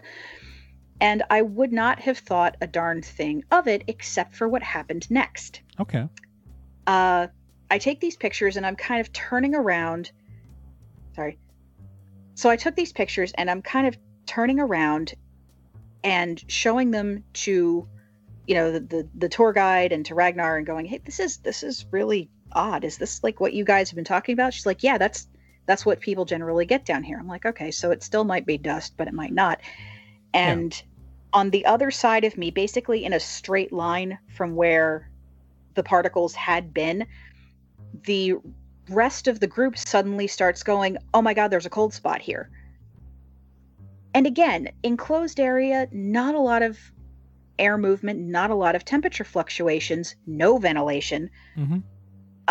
So it was just, okay, that's really weird. And they had all been standing kind of in the same place, and then suddenly it was cold. And it was like, okay, well, it still seemed very arbitrary to me. Yeah, it was like, I will say, like, so if we want to talk about how there's a cold spot, regardless of the cause of that cold spot, if a sudden area of the room suddenly got cold, that would cause an air current. That's because true. of the air pressure change. So it means that what you want to look for then is the cause of the cold spot, whether or not that's paranormal, because in all likelihood the first two, the three photographs were dust, but that doesn't mean dust wasn't affected by something paranormal. True. So I don't want to I'm the person that I am is always going to be like, let's dissect and find any possible real cause of this ghost experience. Mm-hmm. Because this may just be, scientifically valid. This may just be like a regular casual phenomenon, I should say, and not a ghost. Because I came up from I'm like, let's debunk everything, and that way we can look at the stuff we can't debunk. And so I'm kind of strongly on the dust front for the photos, but you would then need to find the cause of the cold spot. Exactly, which is what I set about doing. I was kind of looking all over, like, okay, is there a vent? Is there like a window? Was there a door somewhere else in this space that was opened? And, it was chilly outside. So it was like, did someone open a door and let in a draft? No, it doesn't seem like it. Okay, well, maybe they're just cold. Maybe they just realized that, it's October and it's chilly. Whatever. And then someone on the outside of the group went, hey, it's not there anymore. And I'm like, oh, okay. So that was a thing. And about a second, maybe 2 seconds later, I felt this not like a cold wind, but just like a block of something cold go right past me. It was like I had suddenly just kind of whiffed by an open walk-in freezer. And it was like, I think it went that way. Yeah. It was very odd and kind of unsettling. And then I looked over in the direction it had gone, and there was this big sort of divider chain that was up near the front of the room, many, many feet from anybody else, not near an open door, and very, very heavy, and it was swinging wildly from side to side. This was like a 15-pound anchor chain type thing. And I'm like, okay, right up until I saw that, I thought maybe this could all just be something odd or, whatever. But seeing the chain swinging was just like, oh, okay, maybe there is something going on. Yeah. So, do you want my honest feedback? Absolutely. Because I still think this is like, but go for it. Okay, so my honest thought is that I give you a maybe. It's that's kind of where I'm at. Without knowing the details of the structure and without the specific details and never having been there, it's impossible for me because in theory, if there was some mechanism that a draft could occur that you just didn't observe, that could explain the moving cold spot and that could explain the moving chain. And it definitely and the existence of the cold spot already explains the movement of the dust. Now, because it implies, because just if air gets suddenly cold in part of a room, that air is more compressed than the air around it, which then causes wind, right? So any sort of massive temperature change, regardless of its cause, is going to cause air shift, which would have caused the dust to move like that on the ground in the photo. So the photos are indicative of an air pressure change, be it from a draft or a cold spot or anything. Now the cause of the cold spot, that's the question. It's that is the thing that so I give you my great summation of, I believe what you experienced is valid in the sense that all this shit happened in front of you. I cannot 100% say that was caused by paranormal phenomenon, but I also can't say that it wasn't. So maybe. Yeah, and I mean, if there's anything that's there, it's more than likely just residual. So it would just been, like a recording of something that already happened. Right. And I'm always... because linear time is a construct. We've already established that. Exactly. I'm always just a little more skeptical of anything that happens on a ghost tour. Yeah. Because I want to believe the best of any tour company and any tour guide or location that, if you're having an experience there, that they want it to happen organically. But I also know that some places will, they'll mess with people because that keeps bringing in the tourist dollars. Well, and also they're going to select locations where, if there is a reason why, that building has drafts with unconventional sources, that would end up on the tour because it would give people experiences like this consistently. Oh, absolutely. And way more consistently than a real ghost would. I just want to ghosts are never consistent. It's real ghosts because are, in theory, whether they're acting out a recording of past actions or of an independent intelligence, aren't going to be perfect replicable things every single time. And so actually a ghost tour is more motivated probably to find something with natural causes than supernatural causes, because it will bring consistent experiences. Oh, yeah. Just like they're trying to tell people to take effectively orb photos, which are just illuminated bugs, dust, and other things, and other aerial plankton. That's aerial plankton is what we call, say, the spiders ballooning in the air. They're all over the place. Just I like over aerial plankton. That's a good term. That's a scientific term. That's a real term. Ooh, that's nice. That's you look up enough about spider ballooning. Spiders can travel for miles on the wind, 30 feet up in the air. So at any moment there might be a spider directly over your head when you're outside. Blech. Doesn't matter how much in the open you are or anything. That's how spiders. It's the phenomenon was first discovered hundreds of years ago when this ship that was 2 miles off the coast ended up with all these spiders. Oh, jeez. Because there'd been a hatching on shore and all the baby spiders ballooned and landed on this boat. Ooh, that's some nightmare fuel. Yeah, no, I mean they were just regular spiders. They were they were spiders. But it's just unexpected spiders. Right, you haven't hit land in months and suddenly you have a bunch of spiders on your mast. Blech. No. Even if we're not talking about big scary spiders, we're talking about the little tiny house spiders that you're used to in a normal life, but just suddenly there are a bunch on your ship out of nowhere.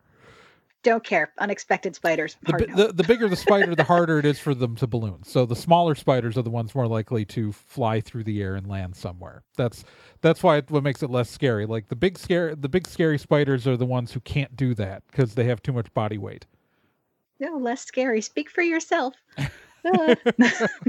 Yeah, I mean, thank you. I don't know.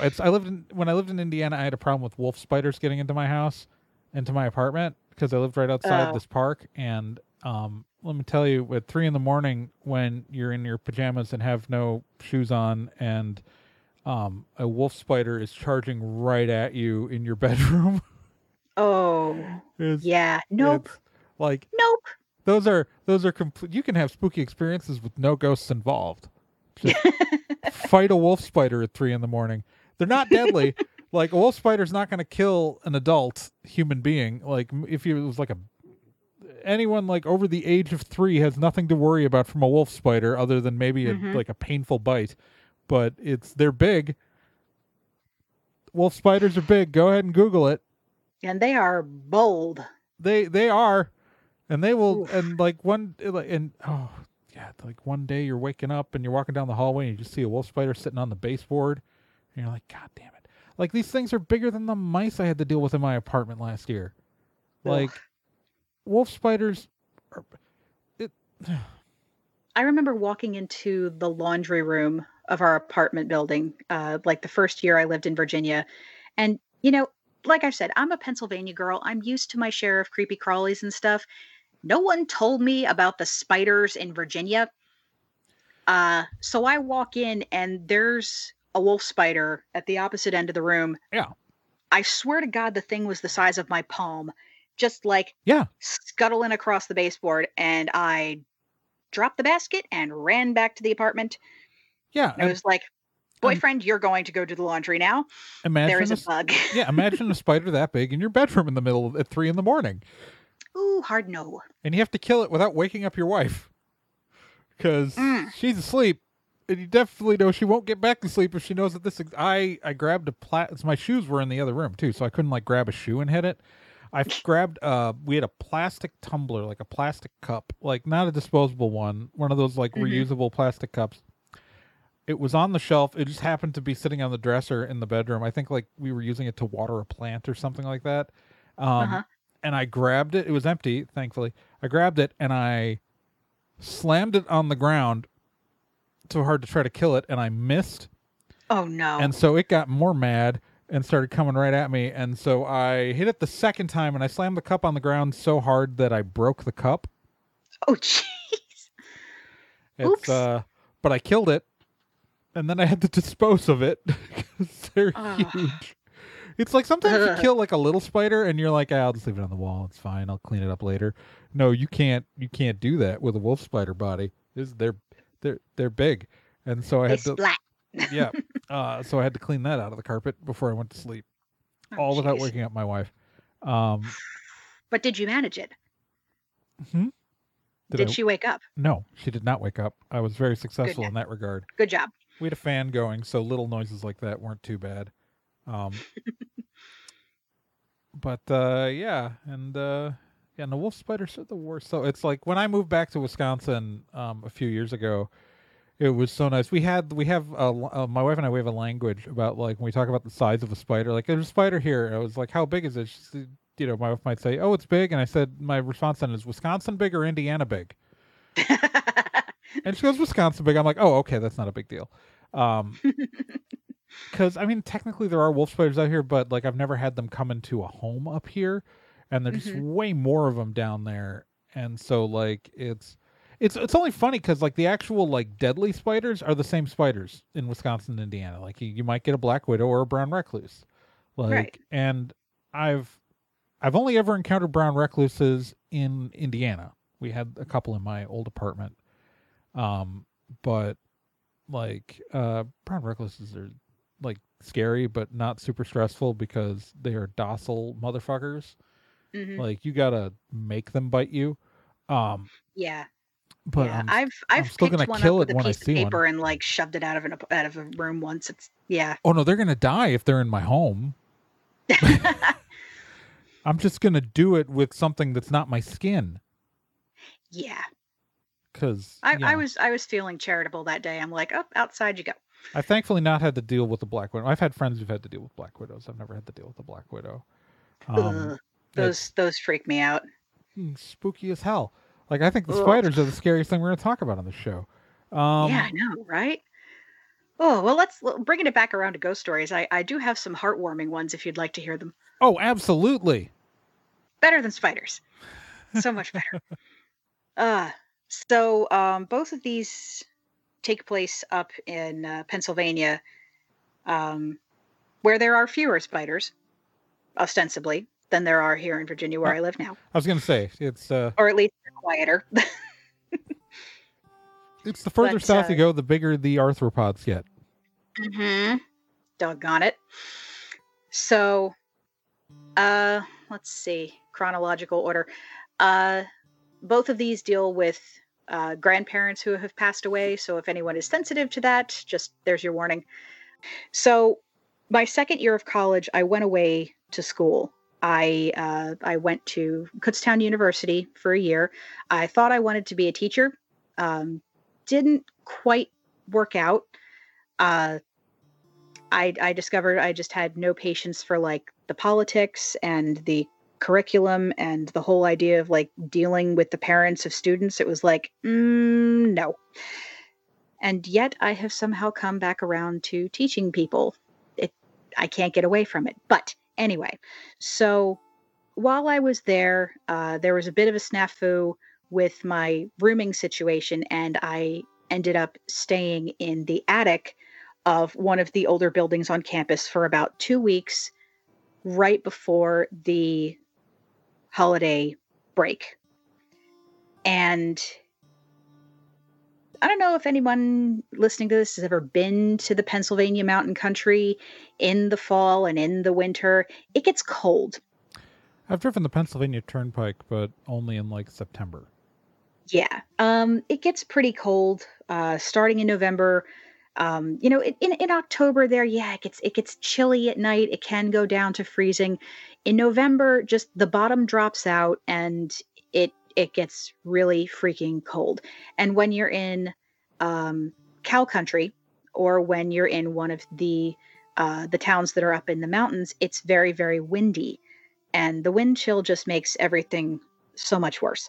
So while I was in the attic of this building, while I was living there, I had to contend with the other hazard of living in the mountains in Pennsylvania, snow. Now, I know that there's a lot of northern states that are like, you only got 2 feet of snow. That's nothing.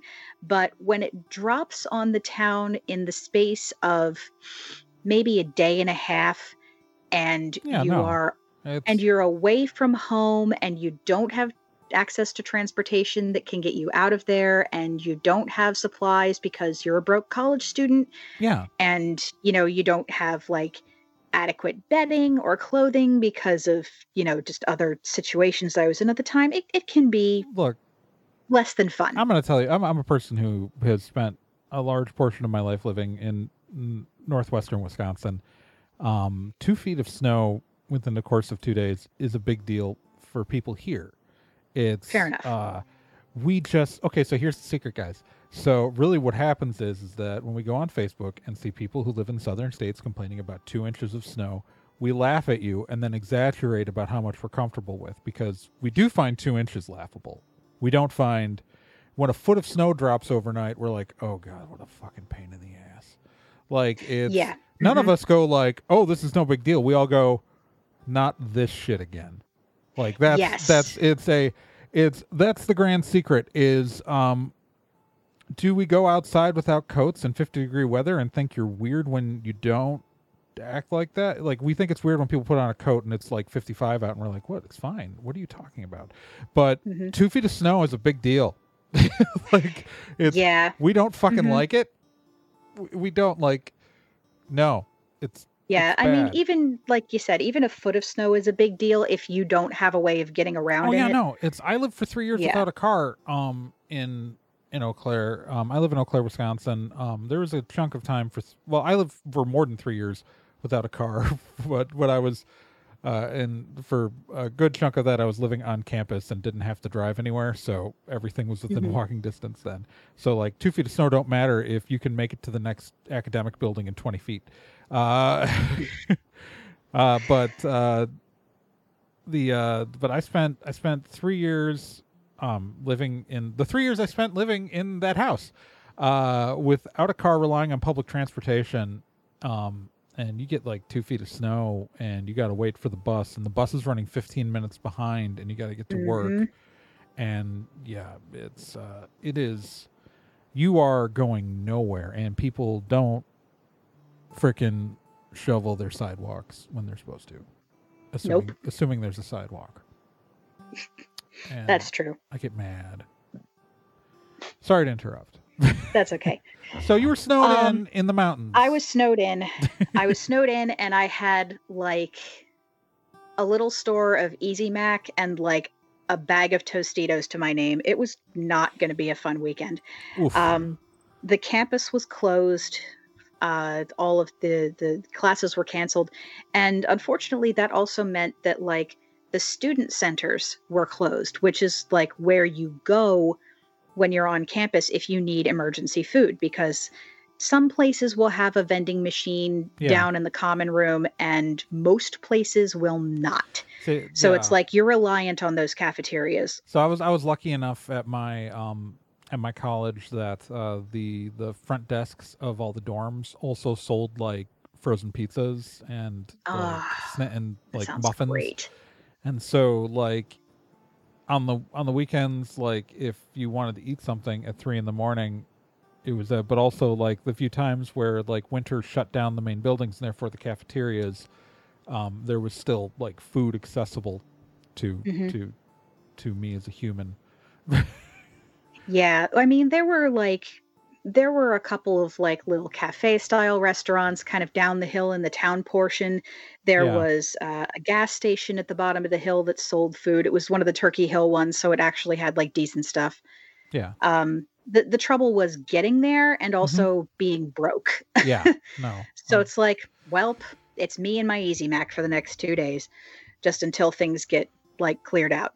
So the first night that I was in there, I'm like, all right, this is an old building and it's drafty and it's cold and, you know, just things hadn't been going well. I was just kind of sitting there feeling sorry for myself. And I'm like, all right, I'm done with today. I don't want to think about this anymore. I'm just going to roll up in my blanket and try and get some sleep. So I just, I rolled up in the blanket I had with me, kind of curled up and was like, I just hope that it doesn't get any colder. Or maybe that they'll turn the heat back on or something. I don't know what it was that was going on in that room. Maybe it was bad window seals, but it was cold to the point where it wasn't dangerous, but it was obnoxious. So I laid down, and I usually sleep on my left side with like an arm outstretched. So I fall asleep. And I woke up in the wee small hours of the morning, no clue what time it was. I didn't have a clock in front of me, because it felt like somebody had touched my hand. Not in like a startling way. It literally just felt like there was a hand and it just kind of laid over the back of my hand for a second and squeezed a little and then it was gone. Interesting. It was very sort of comforting. Just like a nice little checking up on you sort of touch. It was very nice. And I woke up thinking, "Oh, someone squeezed my hand. Someone squeezed my hand." Suddenly wide frickin' awake. I'm like, the door is locked. I am on the 3rd floor of this building. There is no one else on this floor. What the fuck is going on? Yeah. And, in the few seconds that it took me to stop having a small heart attack, I noticed 1, the room was definitely empty and the door was still closed. And 2, it was warm. It was like not uncomfortably warm, but just like, oh, this is like bearable now. And it's the small hours of the morning. It should be even colder than it was when I went to bed, if that was possible. But no, it was like, oh, this is doable. I can manage this with a blanket and some slippers and a sweater. This is okay. And there was a scent in the room. And I knew that it was something that I hadn't, just overlooked before. And I knew that it wasn't something that had drifted in from another room. It was perfume. And more than that, and this is where I get choked up, it was something that I knew. My mom, my grandmother on my mother's side, who I was very close with, she passed away when I was about 15 years old. It was very unexpected. She'd been sick off and on for most of her adult life, but she'd been doing okay. And then just one morning, she was gone, just out of nowhere. And she was one of the things that inspired me to go and, have this college experience, because she was a librarian. And that's kind of what I wanted to do. I wanted to become a teacher, eventually become a librarian, and be like, yeah, because Mom did that and it was awesome. And that's what I want to do. And she wore a very distinctive perfume called White Shoulders. And it's not something that's very common. You don't see it very much anymore. I don't actually know if they still make it. They might. I don't know. I think it's a perfume that I have heard of, and that means it's probably very some distinctive piece of media mentioned it in some show or something. Yeah, but, it's real distinctive, and it's definitely like an older ladies kind of perfume. Yeah, that's the association I have. Yeah, and when I woke up that night, that's the smell that was in the room.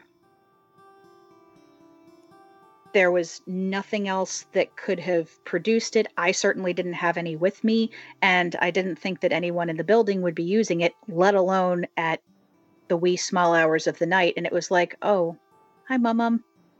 Wow. Yeah. That's one that gets me, because it's like, feeling like they're looking out for you is always nice. Yeah. Yeah. And it's also nice just to have ghost experiences in my life that aren't terrifying. Yeah. No. Non-terrifying experiences are generally preferred over terrifying experiences, just the general rule. Oh yeah. Then that's yeah. So fortunately, like the next day, they had the plows through, and things were able to like open up a little bit again. And within a day or two, I was like, okay, things are back to normal. But it stuck with me that it's like, that was probably up until that point in my real adult life, that was like the hardest that things had been for me. And it's like, she's still looking out for me. Yeah. And that was just really cool.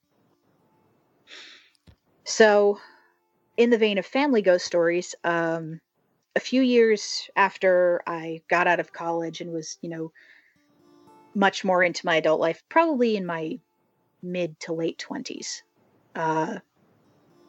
my grandfather on my dad's side, my grandpa, he developed Alzheimer's. And as we all know, it's a really, really devastating disease, and it steals people.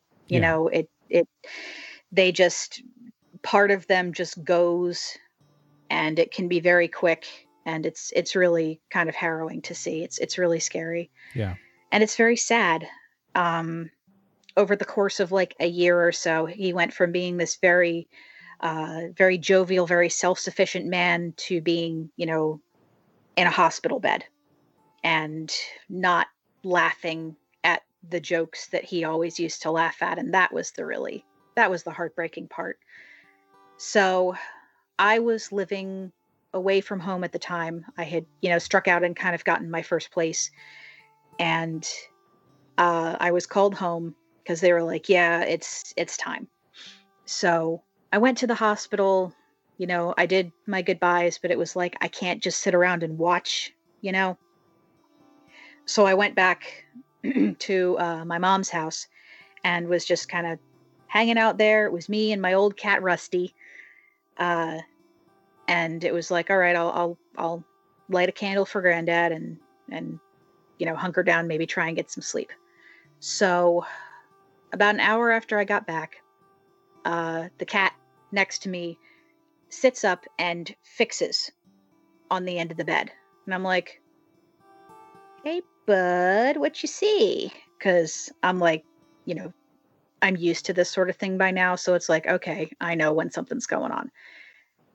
And I look down at the end of the bed to the dresser that's there, and I see the candle start to flicker, and then it goes out. And I'm like, oh, bye, Granddad. And about 20 minutes later, my dad called me and said, yeah, right around the time that happened was when he passed.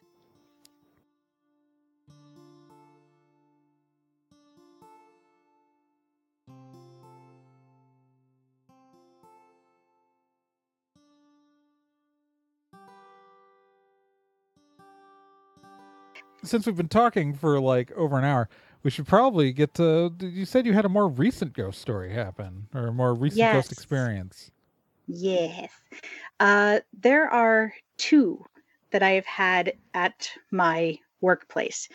Now, I won't triangulate myself too much. Most people do know that I live outside of Williamsburg in Virginia.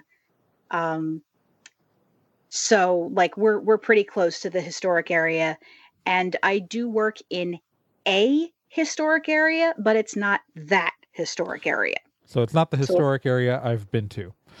Correct. Correct. But I work in a building that used to be something else, like so many places here. I'm pretty sure ours was a school at some point. I think that's right. So, you get a lot of history there, a lot of people passing through. And so one day, I've been working at this place for a few years now. And one day I was staying late, and I'd only been there about 6 months.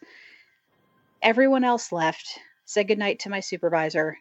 And I was like, all right, I'm just going to get, these last few projects done. I'll put in an extra half hour, make myself look good as the temp. And, hopefully they'll keep me. And they did. But about 5 minutes into what I was doing, I heard someone walk by my cubicle. And I was like, oh, that's strange. I could have sworn everyone had left. And I was pretty sure that it was a woman because it sounded like a skirt swishing. And I knew there were people in the office who wore skirts. And it's not uncommon also for people to be in and around these things in historical garb. If they've come from one of the other areas, they're not going to change between having to, go and do this over here and then drive half an hour down the road to take care of something else. Look, so I got to churn butter at 2, and then I got to get that report filed by 4. Exactly. I've got to get this paperwork done, and then I've got to go, milk a cow. It's the same thing. So I was like, oh, darn, did someone just walk by? I feel, dumb for not saying hello. So, I immediately pipe up with, oh, I'm sorry. I didn't know anyone was still here. I look out of my cubicle. I have a straight shot up and down the hallway, doors at either end. Nothing. Oh, jeez. Neither door had opened or closed. If there was someone there, I was quick enough getting up that I should have seen them. Like, there was no time for them to, duck into one of the other offices. If there was someone physically there, I should have seen them. So I just kind of went, okay, place is all yours. And I packed up my stuff and I left. So it's just like, okay, all right, mess with the new girl. I see how it is. Good night. So Yeah. It wasn't really scary. It was just kind of like, oh, with this shit again. Not having it. No. And I came to find out, when I mentioned it to my managers the next morning, they're like, oh, yeah, that stuff happens in here all the time. Yeah, no, it's the more time you spend around ghosts, the more casual it becomes. It's, I've been taking nightly walks during this year during the pandemic through a park in my, just through my neighborhood and through a park that's nearby. Part of it's in the woods, part of it's this kind of little project to maintain this small piece of prairie, whatever. And so I walk through there every night, and my biggest concern most of the time is deer, because they will run out 2 feet in front of you, just out of I have not punched a deer yet, but don't think I won't. Rats with hooves. But I've had this experience where there's this point in the walk where I've been feeling like there's something kind of there, and then a few times I've felt a tug on my shirt, and at this point I'm just I've just started saying, no, fuck off, leave me alone. I'm just no, don't come with me, stay there, I got other shit to deal with. If you try to follow me, I'm going to be pissed off, and you don't want to deal with it. So it's literally it's been 2 or 3 times. Oh, and by the way, I had the fun experience of listening to this month's the first part of the Hex Positive October episode while doing that walk the other night, and my God. On the full moon. It was October 1st. It's the full moon, and I'm listening to that episode, and I get the tug on my shirt, and I'm just no, don't play with me right now. I am not here for this. I am not, no, fuck off. I'm listening to the thing about Ouija boards. I don't need a real ghost showing up. As I just walk, it's right after the half a block of actual pure woods that I walk through, on the full moon. I'm just this is, you're just being a fucking cliche right now. Like you said, ghosts are dicks. I know. So that's hysterical. I love it. Yeah. So that was it's this year, these little encounters in that part of the park have been my only ghost experiences in years, because I've been steadfastly avoiding them and warding like crazy. Same. And, yeah.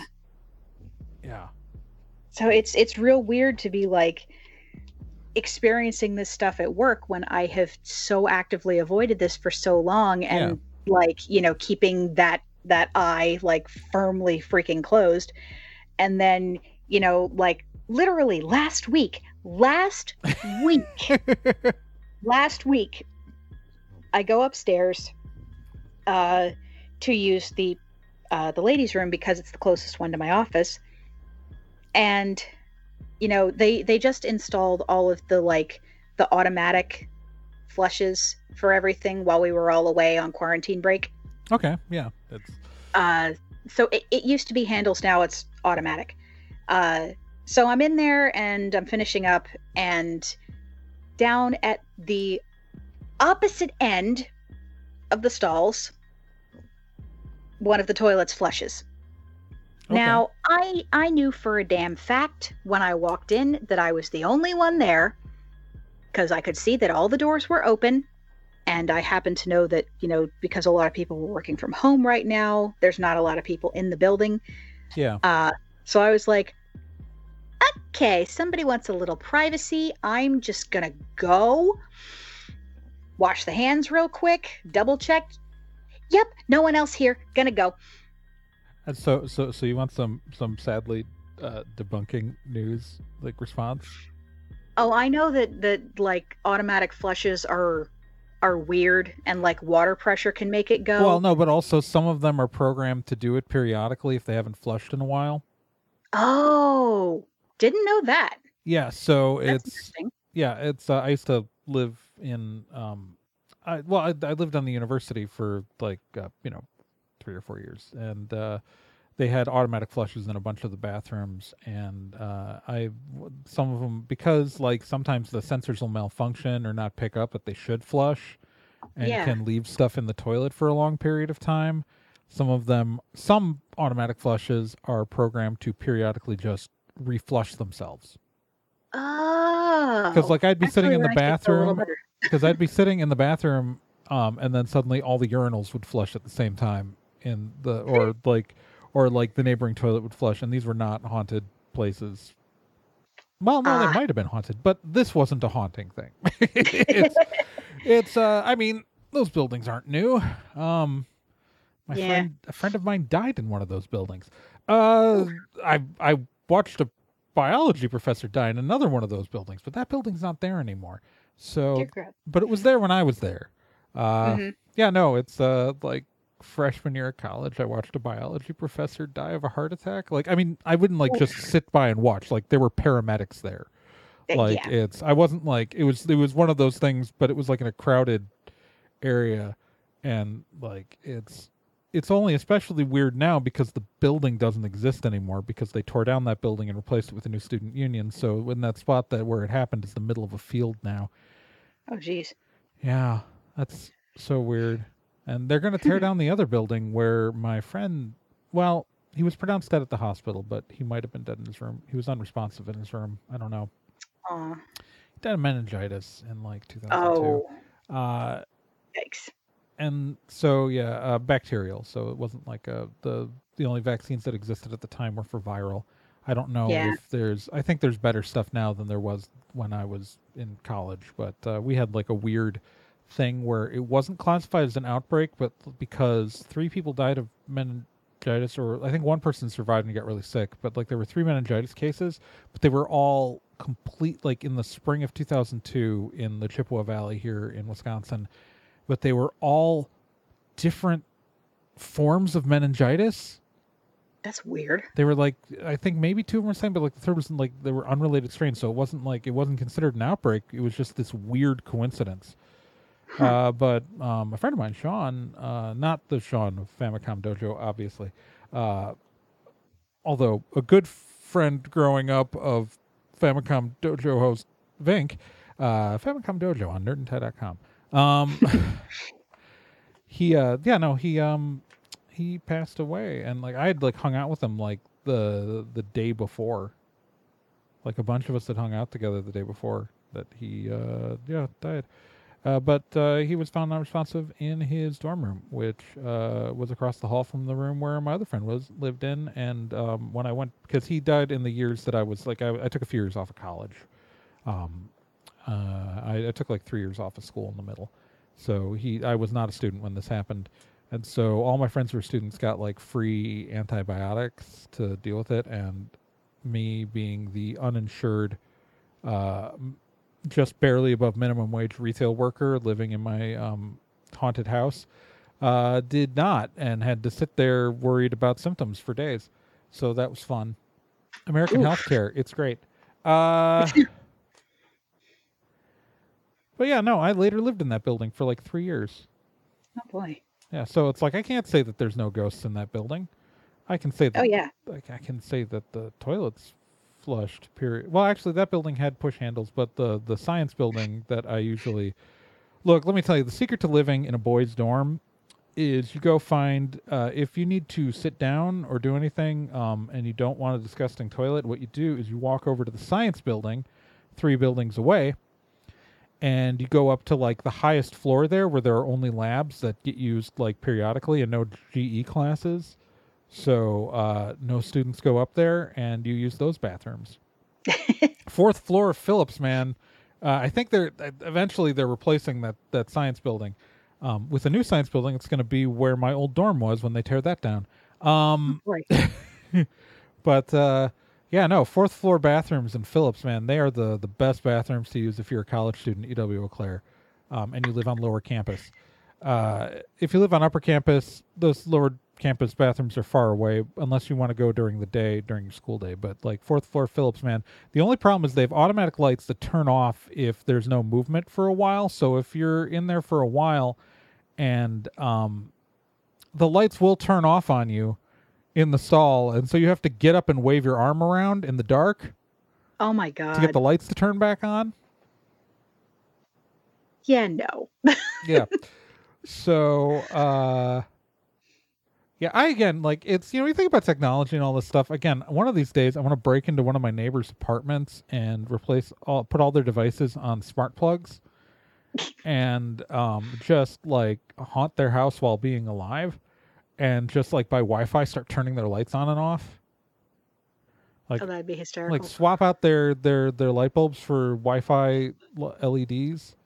Because then, like, if they turn their light on and off on the light switch, it'll just act normal. But once it connects to the Wi-Fi, I can make all their lights turn red.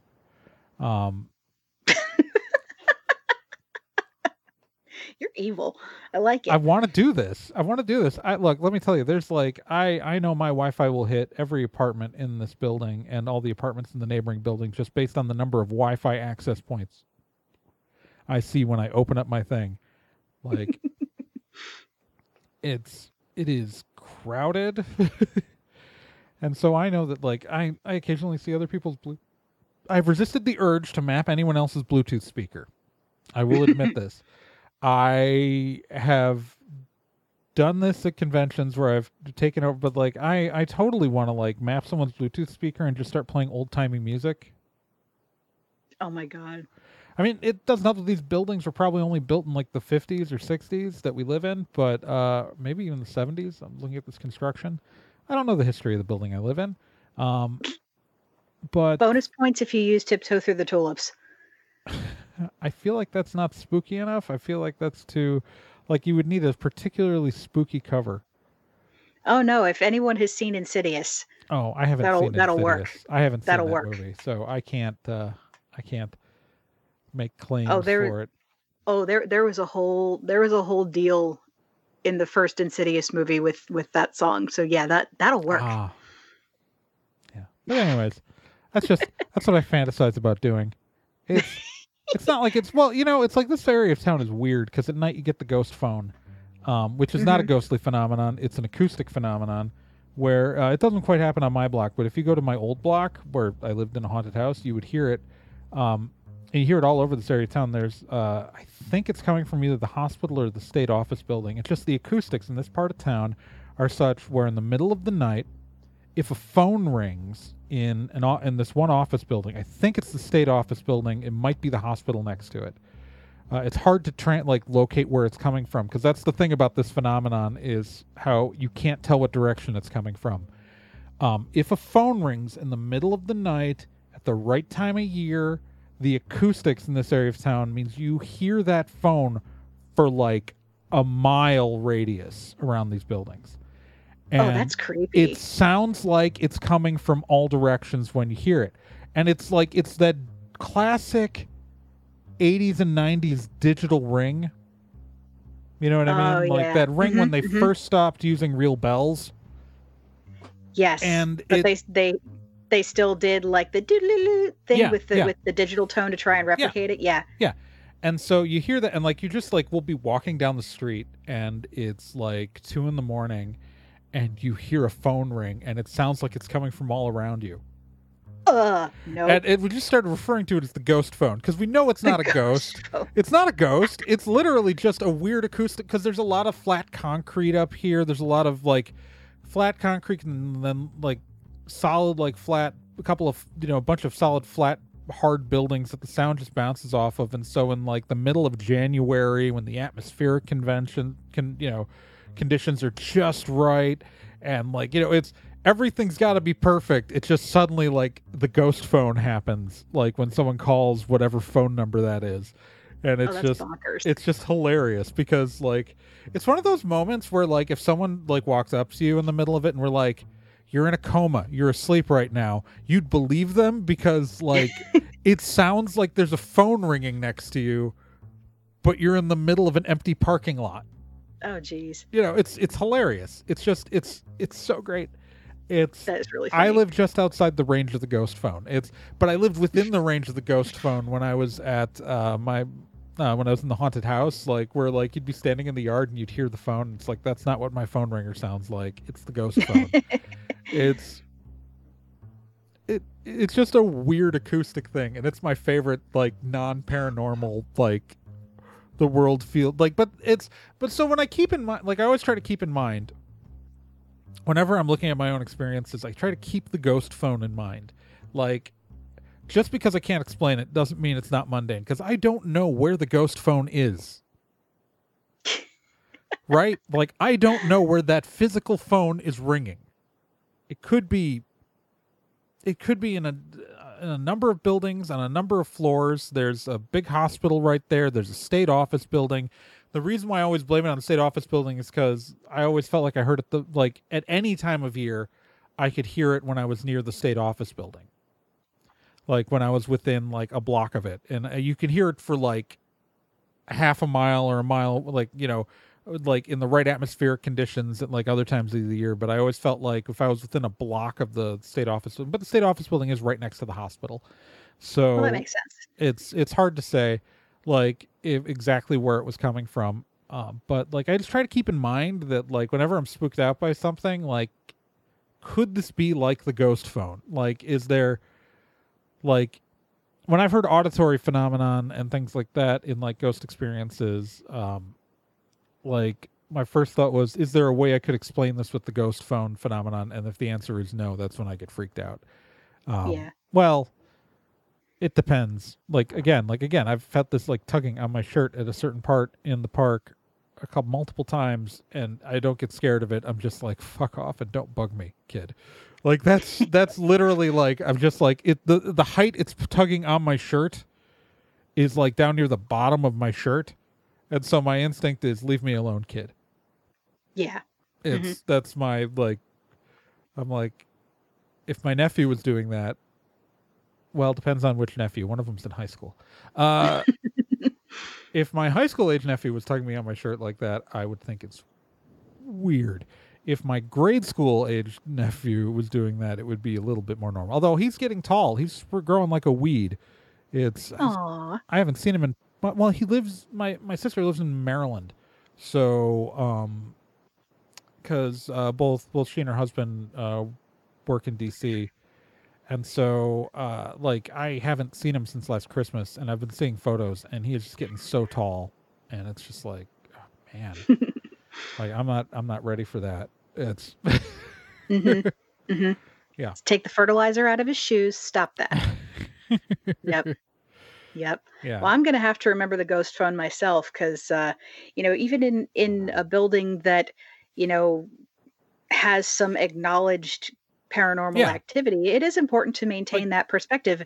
I'm actually kind of glad that bathroom's not haunted because I really like that one. The bathroom might still be haunted. No, the downstairs one is. That's why I've been going upstairs. Because the downstairs one is haunted as crap, and I don't want to go in there by myself. Yeah, that's why I'm saying, like, it's you talk about your office place, and I'm like, the first one sounds like a ghost. You know, the sounds, the movement, the way that is. Like, you were alone in there, so you'd know whether or not it was your own clothes or not. And, you know, it's like, that sounds like a ghost. The second one sounds like an automated flush system that is periodically clearing itself. Mm-hmm.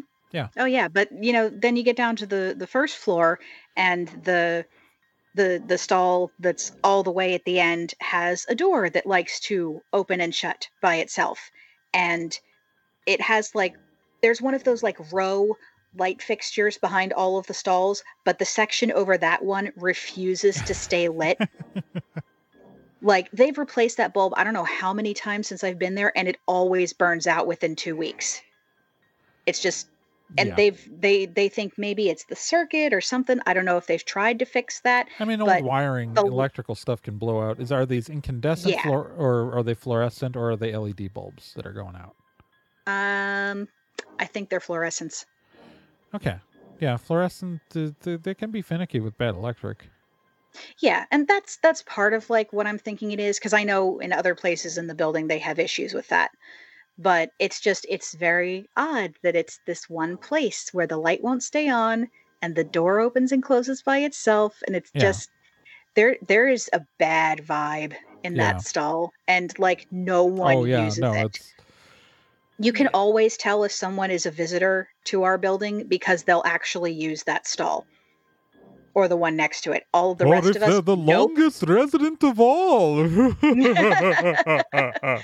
Yeah. Sorry. If anyone's there who's actually working there, it's like, nope, the one's closest to the door, and that is it. We don't even go down that end of the room. Yeah. So I'm like, yeah, I'd much rather use the non-haunted one upstairs. So yeah. You know what's funny is that the fear of that end of the room might be making that end of the room feel more scary. Oh, I'm sure that's part of it, but it's also just psychic like effect. No, yeah, I mean, I'm saying it might be making it more haunted. Oh yeah, I'm sure that's like part of it because thought forms and egregores are a thing.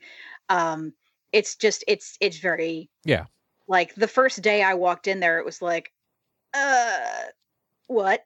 I'm gonna go to another bathroom. Oh yeah, no, it's the first ghost I ever saw. I'm 100% convinced was created by the group belief in the ghost existing. Wouldn't shock me. Yeah, no, it's because every legend about that ghost I proved was historically wrong. Because it's high school theaters are all supposed to be haunted. All theaters are supposed to be haunted. Blah blah blah blah blah. But there was a legend about a ghost, and I saw the ghost, so I know the ghost is real. But I looked up all the legends and researched in the local library and went through like high school yearbooks. There was a legend about a student dying in what was at the time the gymnasium, which used to be on that end of the building before they renovated it. And I mean, that building was weird because like there were old hallways that were just like walled off, and then you'd find a door, and like it was like you'd find a section of hallway with lockers and stairs leading up into a wall that had been turned into a quote unquote storage area. And it was just like, and you had that tunnel. Yeah, the tunnel under the road, and there was the old locker rooms, which were also turned into storage, which were by where the old gym was, which is where the theater was. So, like, it was historically accurate to say the gym was in that area of the building where the student supposedly died on the bleachers. Except I looked it up. No student with the name of the fictional student ever existed at the university, at the high school, in the history of the high school. I looked at every yearbook going back from the beginning of the high school through the renovation. Not a single student with the name of with the last name of Fitzsimmons. Okay, it's like there was no Fritz Fitzsimmons. There was no not a real person. Not a real person at any point in the school's history was there a student with that name ever. And like it was just like I went through and I was like there was no in memoriam shit. There was nothing in any of that. Like none of that existed. And I was like, the whole legend is bunk. But I know there's a ghost because I saw it. That is bonkers. So I'm 100% convinced that was something that was created because a bunch of people believe. I think that most theaters are haunted because a bunch of people think that all theaters are haunted. That's it. That checks out. Yeah. No, I'm 100% certain that the only reason why all theaters are haunted is because everybody thinks all theaters are haunted, especially people who work and do stuff in theaters. They become haunted because everyone there is prophecy. Everyone there is convinced there's a ghost, so either one shows up or one is created. Oh, geez. It just shows up with like a formal hat and briefcase in hand. I hear you're looking for a ghost. This episode is going to be so long. So it is like 2 hours. So folks, I'm going to put this conversation last. I might even drop a conversation. Maybe I'll only talk to 2 people this episode. I don't know. The future hasn't happened for me, but it's the past for you, the listener, because time is not a linear construct. No, it's just editing is a thing. So I'm going to put this last. So who knows how long this episode's going to be, but we have definitely talking to your ears for long enough. So I'm going to thank Bree for being here. And always a pleasure. And I'll head into I'll record the stuff that comes after this later, but you, the listener, will hear it now.